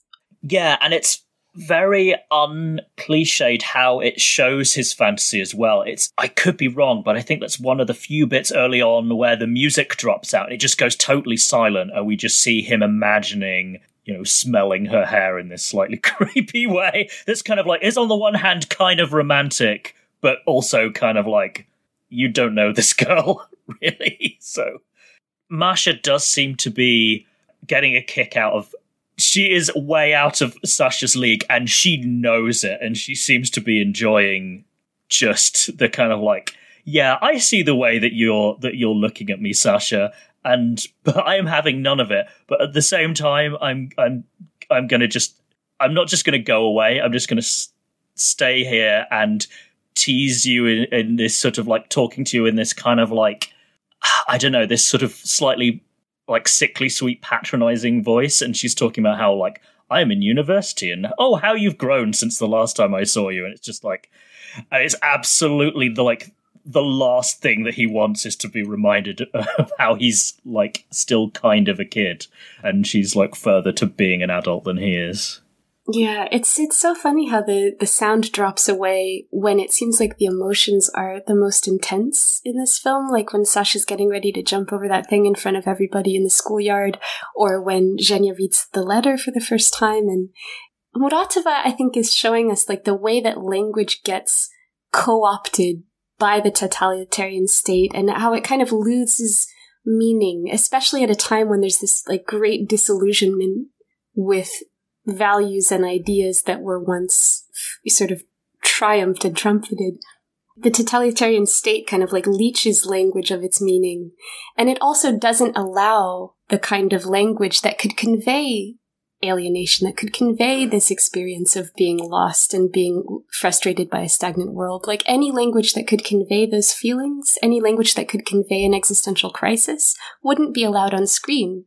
So she doesn't even give us music, she just cuts out. I think that's much more pronounced in The Long Farewell than it is in Brief Encounters. Yeah, another film where music plays a real key part. And it was interesting to be able to hear American rock and roll and British rock and roll in the film. I was like, oh, okay. And there's even people speaking English towards the end of the movie. I was like, well, this is interesting. I didn't expect to hear English in any of these films ever. Oh, and you hear Yevgeniya singing painfully in English. I just found that so awkward because she's flirting so hard with that guy that it's just it's just I just found it a bit cringeworthy. There's a lot of cringe in this movie. There's a lot of cringe. It's almost like Alan Partridge levels of cringe at times. Before we get away from Masha and Sasha, there's just this moment where, like, Masha's been messing with him. She's like, okay, I guess he's not going to talk to me. And she gets up and she leaves. And Sasha sees that she left her hair ribbon. And he, like, slowly picks it up and walks away. And he tucks it into the inside pocket of his coat. And the sound of the waves get really heightened, like it's his blood flowing or something. But I was also like, oh, the amphibian man. It's just like Gianna. Like, yeah, aw, that's a nice little tie-in with the beginning and the end of Soviet month, I thought. Yeah, super serendipitous, right? Yeah, I don't know what it is about the ground in this film, because there's a shot of the ground. There's the close-ups of Yevgeniya as she's switching shoes towards the beginning of the film after they've gone to that, I guess, greenhouse or whatever. And then there's the ribbon that you're talking about. There's a few other shots of the ground throughout here, and I'm just like, oh, okay. So it would seem like an unusual choice that they kept going to that. Speaking of unusual choices and shoes, there's also the bit where Yevgeniya decides to play fetch with that dog in her nice shoes. I was quite surprised. On the one hand, she's not favoured enough by the government to live in a more than one room apartment, but yeah, apparently she has enough money to be very lackadaisical about her nice clothes. I totally get Gianna. She needs something to happen. She has too many feelings for this stagnant, grounded world. And I think these shots of the ground really show us that the world is kind of stalling. It's grinding to a halt. It's really stagnant. But yeah, she's like, I really identify with her having too much to say, too many things. Like, she just has to make something happen. And these characters are painful in films. I thought about Gina Rowland's characters. I've rarely seen a film about a tightly wound person about to snap that resonated as much with me as Yevgeniya in this movie. And I worry about her. I worry about her and Sasha still. But yeah, that thing with the shoes, yeah, it's embarrassing and it's ridiculous and it's funny. There's also that line about how I'm guessing it was supposed to be Leo Tolstoy, but in my subtitles it said Lev Tolstoy walked barefoot and he lived till 90. It's that man that she's flirting heavily with, the one with the bow and arrow. And I'm still trying to figure out what the relationship is with this guy. Nikolai Sergeyevich, he's this guest so they're at a sanatorium by the sea that like some friends of Yevgeniya are taking care of and kind of like house sitting in. And so they have this like big lunch party. And Nikolai Sergeyevich is just like some guest there, but he's flirting heavily on Yevgeniya, and Zhenya's kind of like responding in her way. But it's hard to know how much she likes him because she's always kind of just like going around chatting and being flirty at a cocktail party. Like whether she's with her son at her dad's grave, like, you know, wherever she is, she's kind of just this bubbly person. I didn't know how much she really was attracted to him. Yeah, whether she's just fulfilling the role that she feels like she has to perform in that situation to be kind of sparkly and effervescent, even if it's, you know, quite forced. The point of having Nikolai Sergeyevich is that later on we see them try to go on a date, and Yevgeniya ends it early in a fluster because she's just found out that Sasha's about to move away to be with his dad. And the point of these interludes is to show that for Yevgeniya, it's the prospect of losing her family, it's the prospect of losing Sasha, not the absence of men that is tearing her apart. This is important because single older women at the time, especially independent women with educations and careers, were really being villainized as kind of sexually ravenous people who were unnatural, too masculinized to fit into normal families and ended up ruining normal families. But here we see Yevgeniya kind of interested in this guy, but ending up just brushing him off because she's concerned about Sasha. Like, Sasha's really the man in her life that she cares about losing at this point. Yeah, and she doesn't seem to have any meaningful friendships, either with men or with women, at least that I could tell from this film. And it seems almost as a result of her loneliness that she is putting so much like emotional freight onto her relationship with Sasha, and the very act of doing that is just becoming so overbearing that Sasha's just like, yeah, I'm going to go live with my dad. Another person that I think we may hear his voice on the phone. I'm not even sure if we do. For sure, we hear Sasha trying to reach him and this whole, hey, I've only got money for 3 minutes, and just this lack of communication between these two people. And we get this whole montage, because we haven't really talked about this, the way that Sasha has a projector in his room, in the room that he shares with his mother, and he projects these things up on the wall. It seems like a slideshow. So you've got like horses and birds and all these things. And at one point you get this whole montage of photos, and I'm guessing that there were photos taken when he was with his dad. I mean, these photos just look so incredibly fake to me that I was just like, is this what I'm supposed to be seeing? Or is this like is this a commentary on all those really bad jobs that they did airbrushing people out of photos that Stalin liked to do?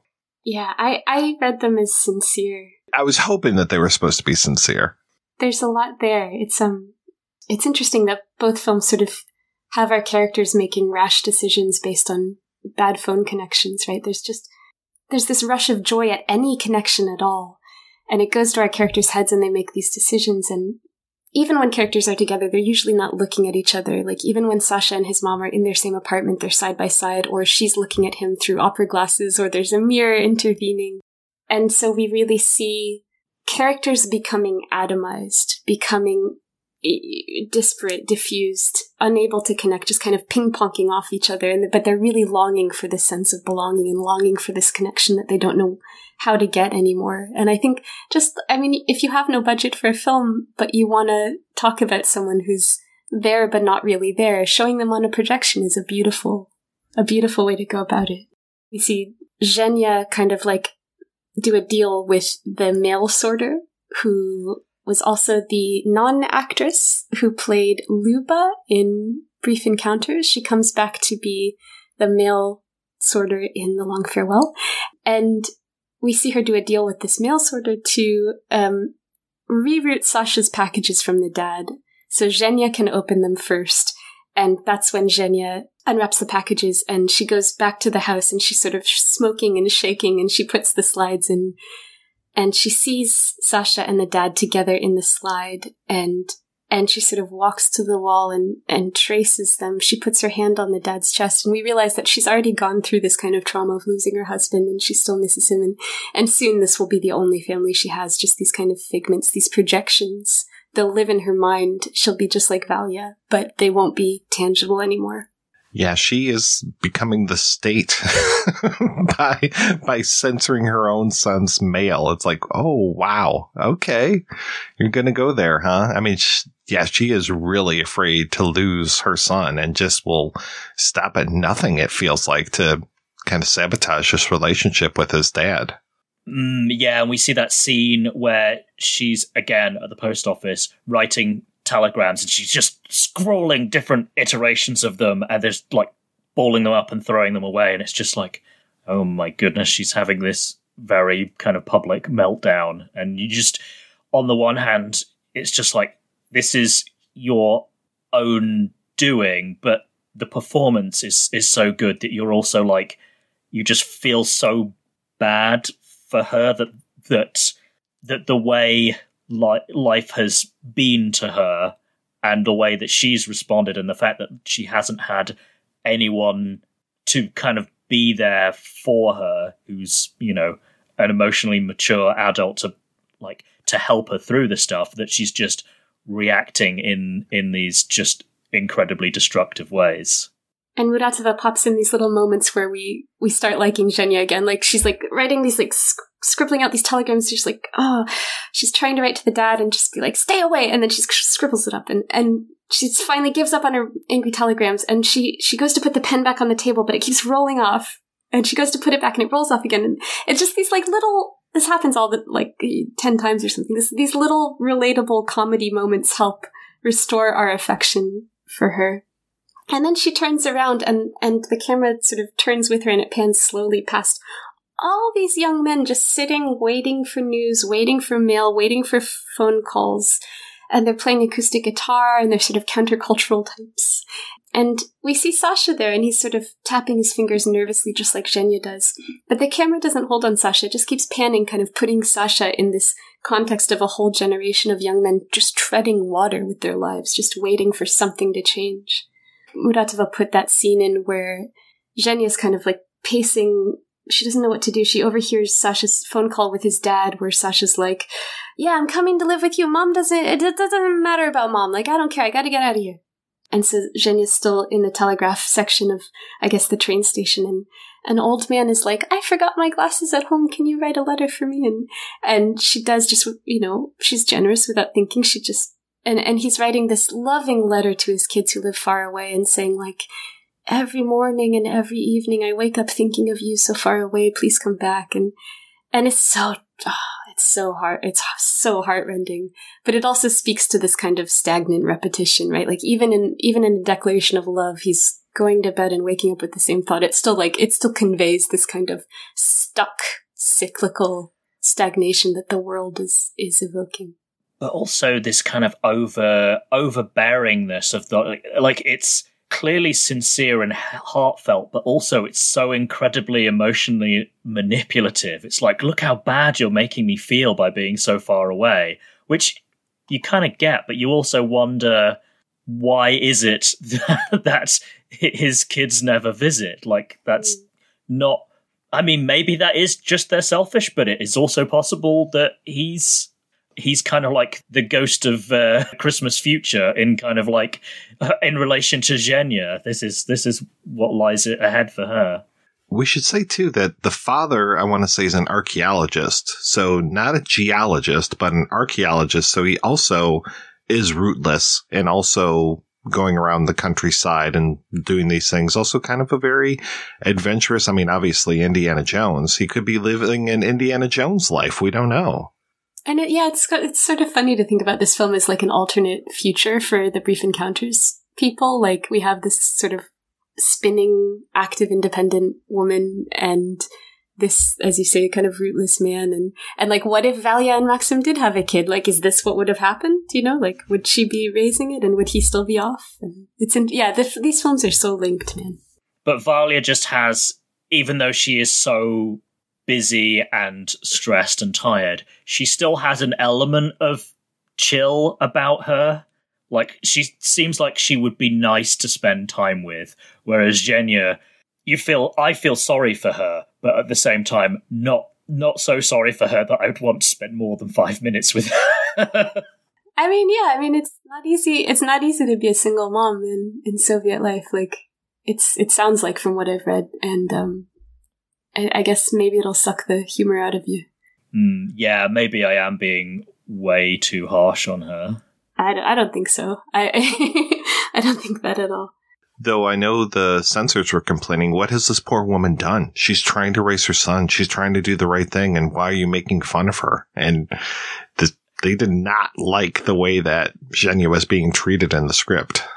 Well, lack of self-awareness on their part. Like, they don't see how overbearing and like micromanagey and like lacking respect for like individuality and personal space. Like, she doesn't seem to have grasped the fact that Sasha is nearly an adult now and kind of treating him like he's a like 8 or 9 year old boy who needs, to constantly be told what to do. Like, that whole business when he's meeting people at the sanatorium villa thing, and he says hello to the person he's meeting for the first time, totally, completely politely. He's not curt or anything, but she dresses him down for not saying it exactly the way that she taught him, and she's doing it in front of everybody and kind of humiliating him. And it's just like, how many times has she done this to him? And the bit on the bus, like, he's chewing his nails. Yeah, he shouldn't be doing that. That's kind of gross. But at the same time, he's like, she's drawing the attention of the whole bus to him. And yeah, Sasha is not perfect, but he is very put upon. Let's talk about the scene where he finally bursts out and he finally expresses himself. And he's been looking for money in the house. Zhenya comes home to find him. She knows why he needs money. It's to go move away to live with his dad. She goes out on a date with Nikolai Sergeyevich. Sasha's sort of left amused at his mom's antics, but still without money. And he kind of bursts out, like, mocking something his mom said, perfume from colleagues, and doing kind of a violent version of her fluttery hand gesture. And he plays with words, and he finds rhymes, and he finds better ones, and he corrects himself, and he repeats phrases like, don't stare, over and over and over again. And then we cut to this image of a naked little boy standing on a windowsill of an upper window, kind of banging perilously against the glass. And I was freaked out. I was afraid it was going to be like an Antichrist moment. But I think it's really a metaphor for Sasha, who's trying to break free from his mom, but also still very vulnerable, very sensitive with his kind of fragile teenage ego. This way that he can only let loose in rhyme, in poetry. It sort of expresses this alienation from the environment and from each other and from our means of communication. That's a dominant feature of stagnation cinema anyway, but it's something that Muratova, maybe more than anyone, really expresses by showing everyday language as incongruous with feelings and inept to convey them. This one was a tough watch, I have to say. Just because of those moments that you're talking about with her embarrassing him and him, mocking her. I mean, this was not an easy film, and I can see why the censors really took umbrage with it. But weird things like she shouldn't be a typist, she should be a translator. Like, by upping her station, I guess it makes it better or something. I'm like, why? Why is this that you have to, like, these choices that they made to futz with the film seemed very odd. Or like, what was it? They made her shoot a scene of Yevgeniya offering to help out a girl find an apartment. Is that right? She finds Tatiana. Tatiana's like this, like, kind of like Lou Reed character. She's like this, like, great countercultural badass teen girl whom I love with all my heart. She's someone I would be friends with. But so Yevgeniya gets her a job at somewhere in her office, and we see her being like, yes, she's very polite and responsible. Meanwhile, Tatiana's just like spinning around on an office chair, making little like jet sounds. Like, yeah. But yeah, so I think they wanted to see Yevgeniya or Zhenya get Tatiana a job because they wanted the film to be more cheerful and optimistic about the potential for advancement in Soviet society.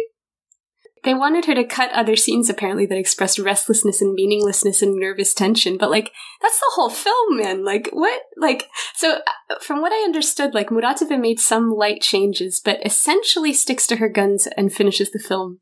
But someone at the Odessa studio is, like, determined to tighten restrictions on filmmakers. And this film was finished and it dropped into their lap like a present. They don't just report the film as inappropriate, they actually send copies to the heads of the Central Committee of the Soviet Union, who are all at their fancy dachas because it's the summertime.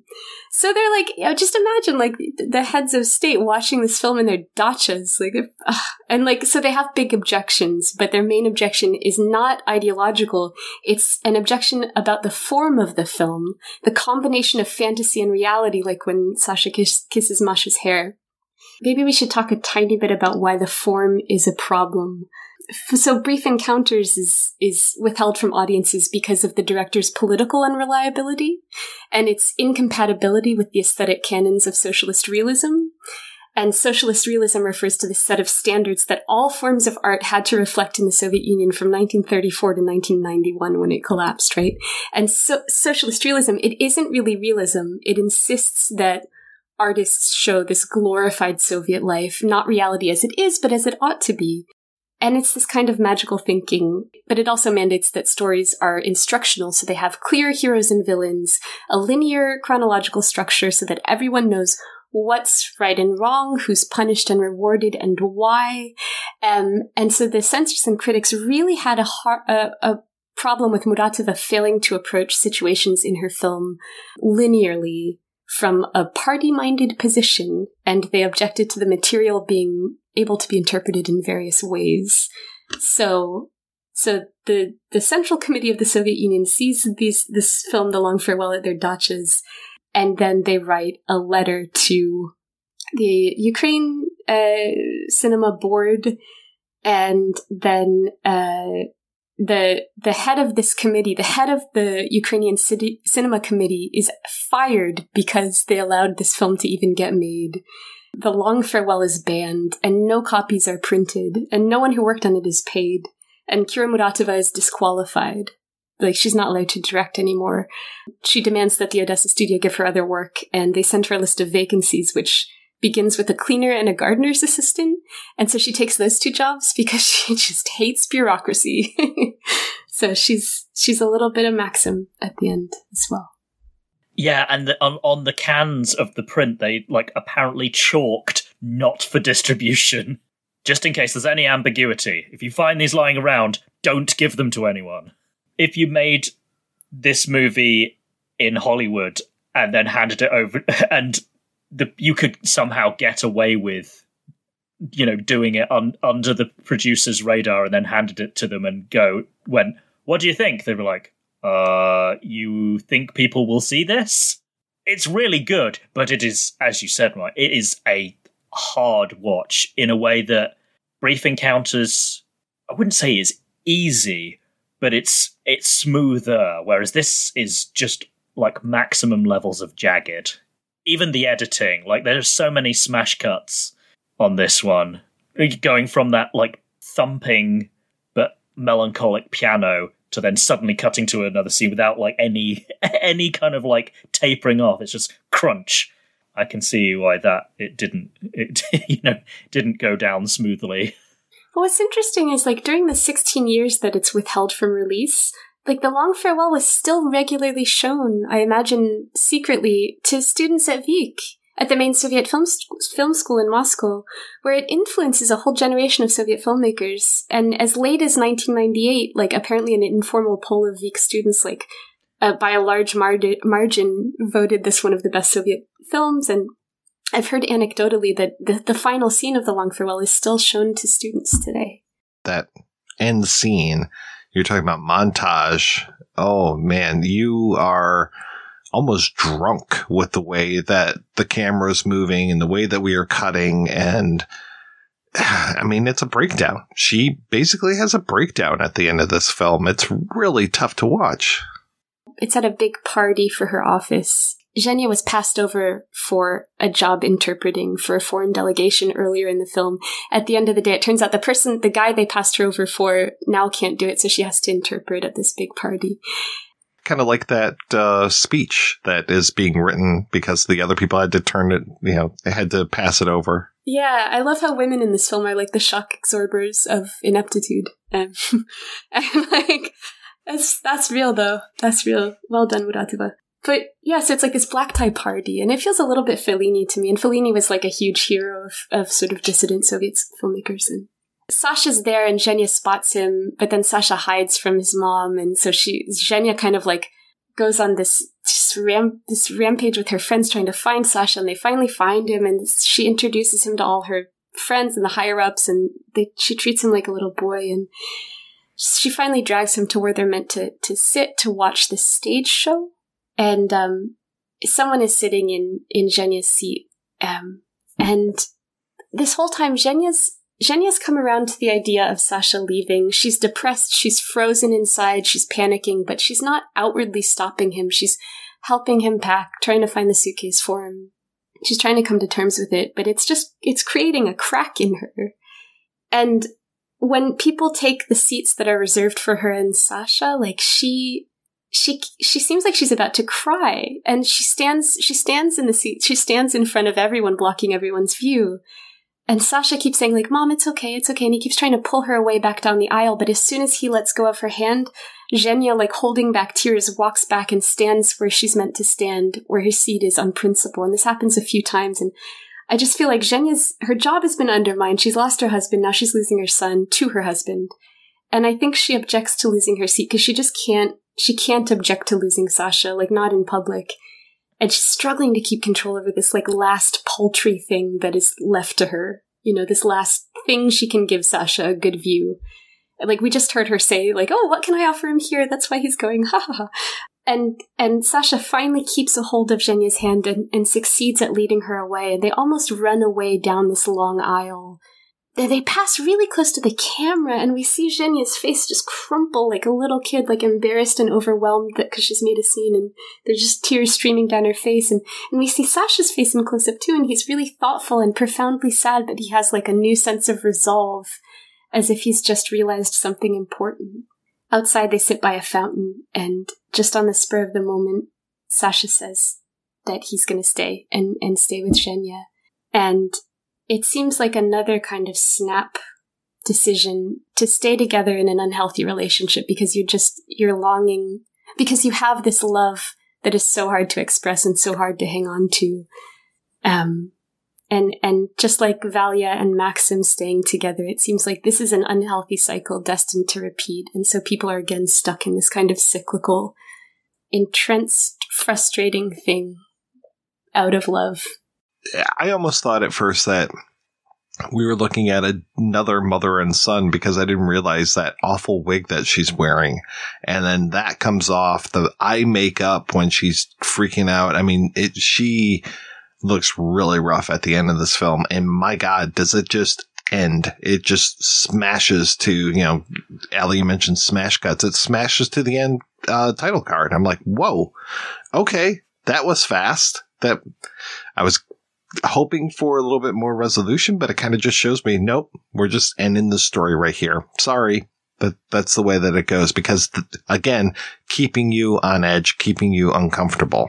One of the words Jane Taubman used about Muratova was unsentimental. It's like, yeah, she does not have time for like, oh yeah, that was rough, but we'll pat you on the back and make you feel better. It's like, nope, go away and think about what you've just seen. Yeah, and I think that's really true, though, and that's something that I notice about a lot of Soviet dissident filmmakers, and especially Soviet dissident auteurs like Alexei German and Alan Klimov, is they do get like progressively more sour and difficult to watch and in your face, and it's because every opportunity to make a film is getting taken away from them by this totalitarian state, right? And so you're increasingly frustrated. And this might be the last thing you get to make, and you want to show people how horrible the world is and how much resistance there is to any momentum and any creativity and any innovation. And like, yeah, it's worth sticking with these directors, but it does get increasingly uncomfortable until by the end, in the Putin era, Alexei German is just like throwing shit in your face, literally. I would say to people, give Brief Encounters a shot, and if you like it, then try Long Farewells, but probably don't do it the other way around. Should we talk about like what happened to Muratova after her credentials get revoked? Okay. She's working on jobs. She's like helping to write some scripts. She gets the chance to direct on her own again in 1978 to make Getting to Know the Big Wide World, which also stars Nina Ruslanova, who plays Nadia in Brief Encounters, and is just an amazing actor. Like, if you can see her in anything, you should. And she was also in a lot of Alexei German's films, like My Friend Ivan Lapshin, and she revises that role in Kristalliev My Car. And she's just unbelievable. She gets incredibly expressive the older she gets. Ruslanova is like one of my favorite actors, and you should just see her. But anyway, back to Muratova. In May 1986, the winds of change, of openness, glasnost, and restructuring, perestroika, are in the air, and the Union of Soviet Filmmakers, with heavy involvement from Alan Klimov, forms a conflicts commission to kind of release from jail these films that had been shelved over the past 3 decades. And they kind of do like an appeals court for these films and look at the reasons why they were banned, and then whether or not they can be released now in this kind of new atmosphere of openness. And one of the first films to be reviewed by the commission are Brief Encounters and The Long Farewell.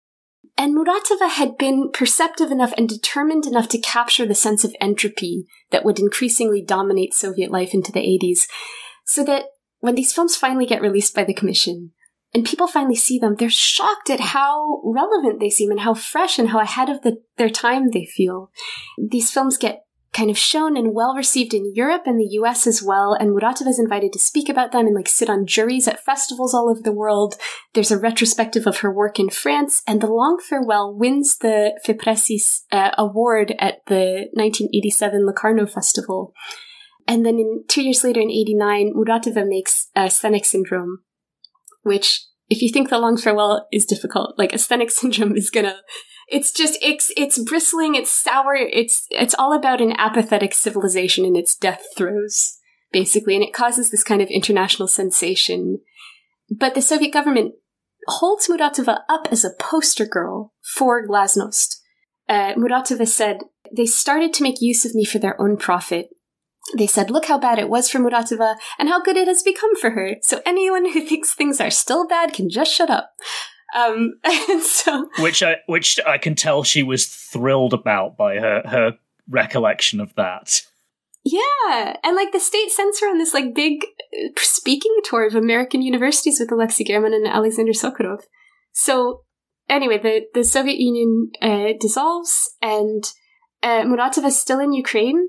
There's a lot less interest in Russian language cinema. Ukraine is pretty impoverished at this point. Funding is dwindling.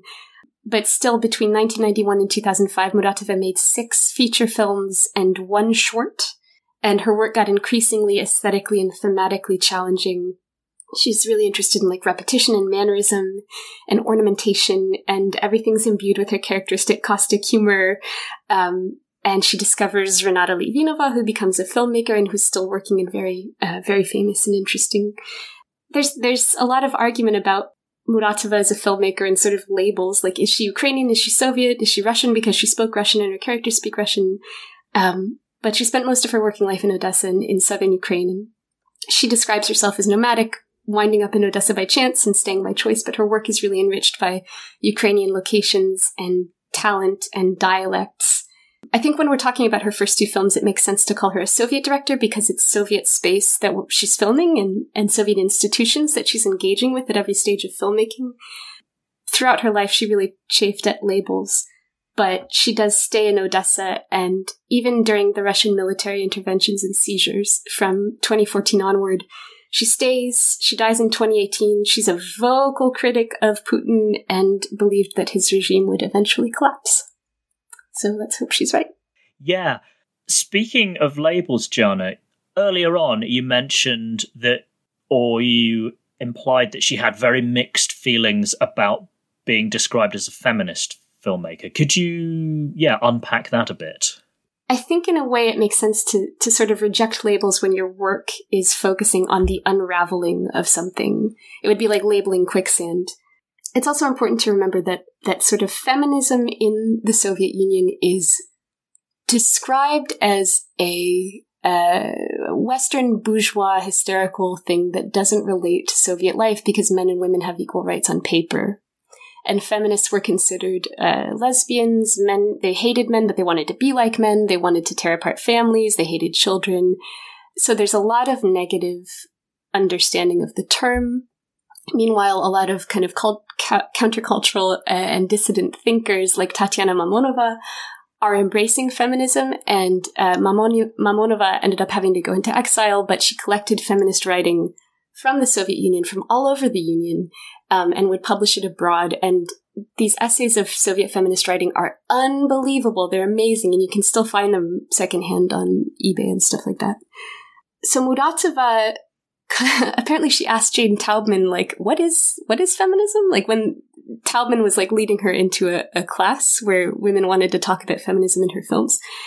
And I think she said something like, if I hadn't found my métier in cinema, I might have become a feminist. And I think by that she meant, like, sort of an activist feminist. But there have been arguments since her films kind of officially came out in the 80s about whether her films are feminist or not. And I'd be happy to like go through a couple of them. I don't know if we have time. Some scholars say, no, the Brief Encounters and The Long Farewell aren't feminist because they show that being an independent, educated woman makes you unhappy. And some argue that Brief Encounters contrasts this kind of frustrated, masculinized city official with a traditionally feminine country girl who's the happier of the two.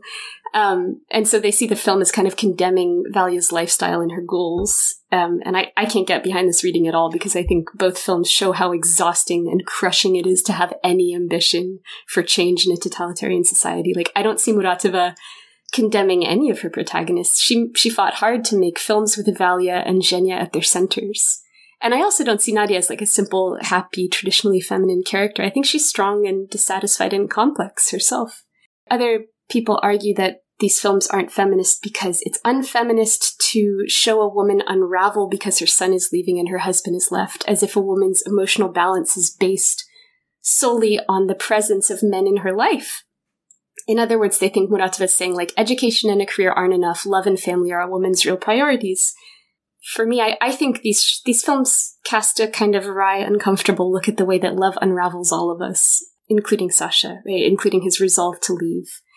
I think you could even read The Long Farewell as like an indictment of the value that society places on sons and husbands in a woman's life. Like, we see the electric, nerve-shattering effect of losing them. Like, maybe we shouldn't raise women to believe that their most important achievement is marriage and kids, right? Like, especially in an environment where marriages are often ending in separation or abandonment, right? You clearly should not be encouraging somebody to put their whole self-worth based on the success of a relationship with another person who is a separate being with their own feelings and their own responses to you. And it's, yeah. That's so, right? Yeah, that was beautifully put, man. And it's like, it's mad to me. It's mad that this argument is still going on. Like, there are plenty of people who say that Muratova is a feminist, and they probably just said like kind of better versions of what I've said, and lots of other things as well. But like just last year, there was a conference on Muratova's films in Berlin, and a young researcher, probably getting her doctorate, Veronika Khrushchevskaya, gave this really great presentation in which she did like a close reading of Brief Encounters through the framework proposed by Laura Mulvey, one of feminist film criticism's like godmothers, right?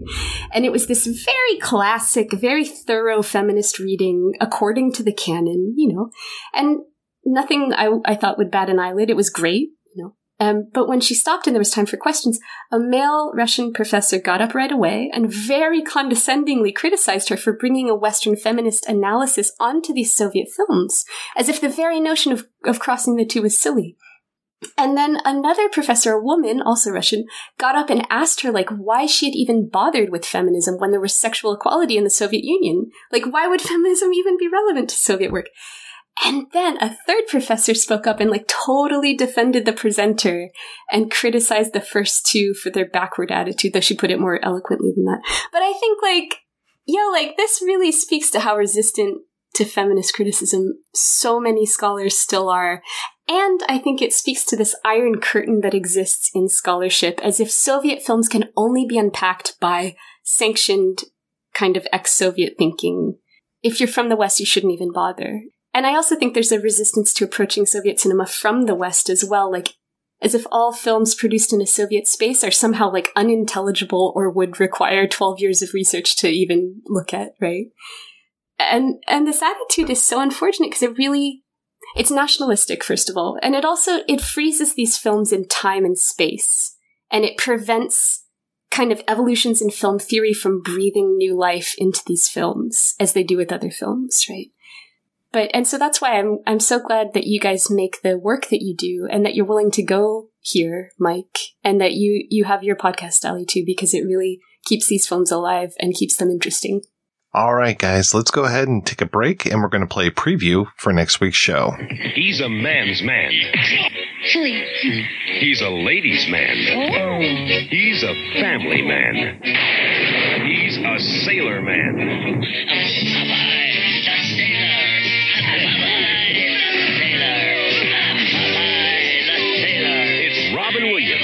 Shelley Duvall, the eye-popping entertainment of the year, Popeye, rated PG. That's right, we'll be back next week with a definite change of pace. We are talking about Robert Altman's film Popeye. Until then, I want to thank this week's co-hosts, Gianna and Alistair.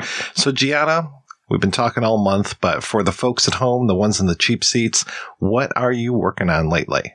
I love the cheap seats. I'm at a real turning point. I'm going back to school in September. I'll be looking for work soon. And right now I'm just deciding which of my many film research projects to start on next. And Ali, how about yourself?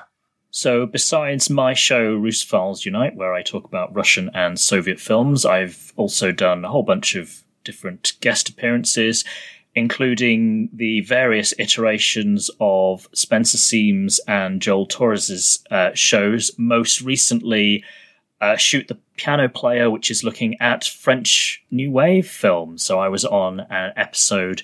They kind of shoehorned Monsieur Hulot's Holiday into the sort of New Wave theme of their show so that I could be on and talk about that, which was an absolute blast. So I would encourage people to seek that one out. Very cool. Well, thank you guys so much for being on this whole month of talking about Soviet cinema. This has been a real pleasure. Oh, thank you so much, Mike. And thanks to everybody for listening. Thanks especially to our Patreon community. If you want to join the community, visit patreon.com/projection booth. Every donation we get helps the projection booth take over the world. Охота на волков. Рвусь из сил, из всех сухожилий. Но сегодня, опять как вчера, обложили меня, обложили. Гонят весело на номера. И заели, хлопочут двустволки. Там охотники прячутся в тень. На снегу кувыркаются волки, превратившись в живую мишень. Идет охота на волков, идет охота на серых хищников, матерых и щенков. Кричат загонщики и лают псы до рвоты. Кровь на снегу и пятна красные флажков. Не на равных играют с волками егеря, но не дрогнет рука. Оградив нам свободу флажками, бьют уверенно наверняка. Волк не может нарушить традиции. Видно в детстве слепые щенки. Мы, волчата, сосали волчицу и всосали нельзя за флажки. И вот охота на волков, идет охота на серых хищников, матерых и щенков. Кричат загонщики и лают псы до рвоты. Кровь на снегу и пятна красные флажков. Наши ноги и челюсти быстры. Почему же, вожак, дай ответ? Мы затравленно мчимся на выстрел и не пробуем через запрет. Волк не может, не должен иначе. Вот кончается время мое. Тот, которому я предназначен, улыбнулся и поднял ружья. Идет охота на волков, идет охота на серых хищников, матерых и щенков. Кричат загонщики и лают псы до рвоты. Кровь на снегу и пятна красные флажков. Я из повиновения вышел за флажки, жажда жизни сильней. Только сзади я радостно слышал удивленные крики людей. Рвусь из сил, из всех сухожилий, но сегодня не так, как вчера. Обложили меня, обложили, но остались ни с чем егеря. И вот охота на волков, идет охота на серых хищников, матерых и щенков. Кричат загонщики и лают псы до рвоты. Кровь на снегу и пятна красные флажков.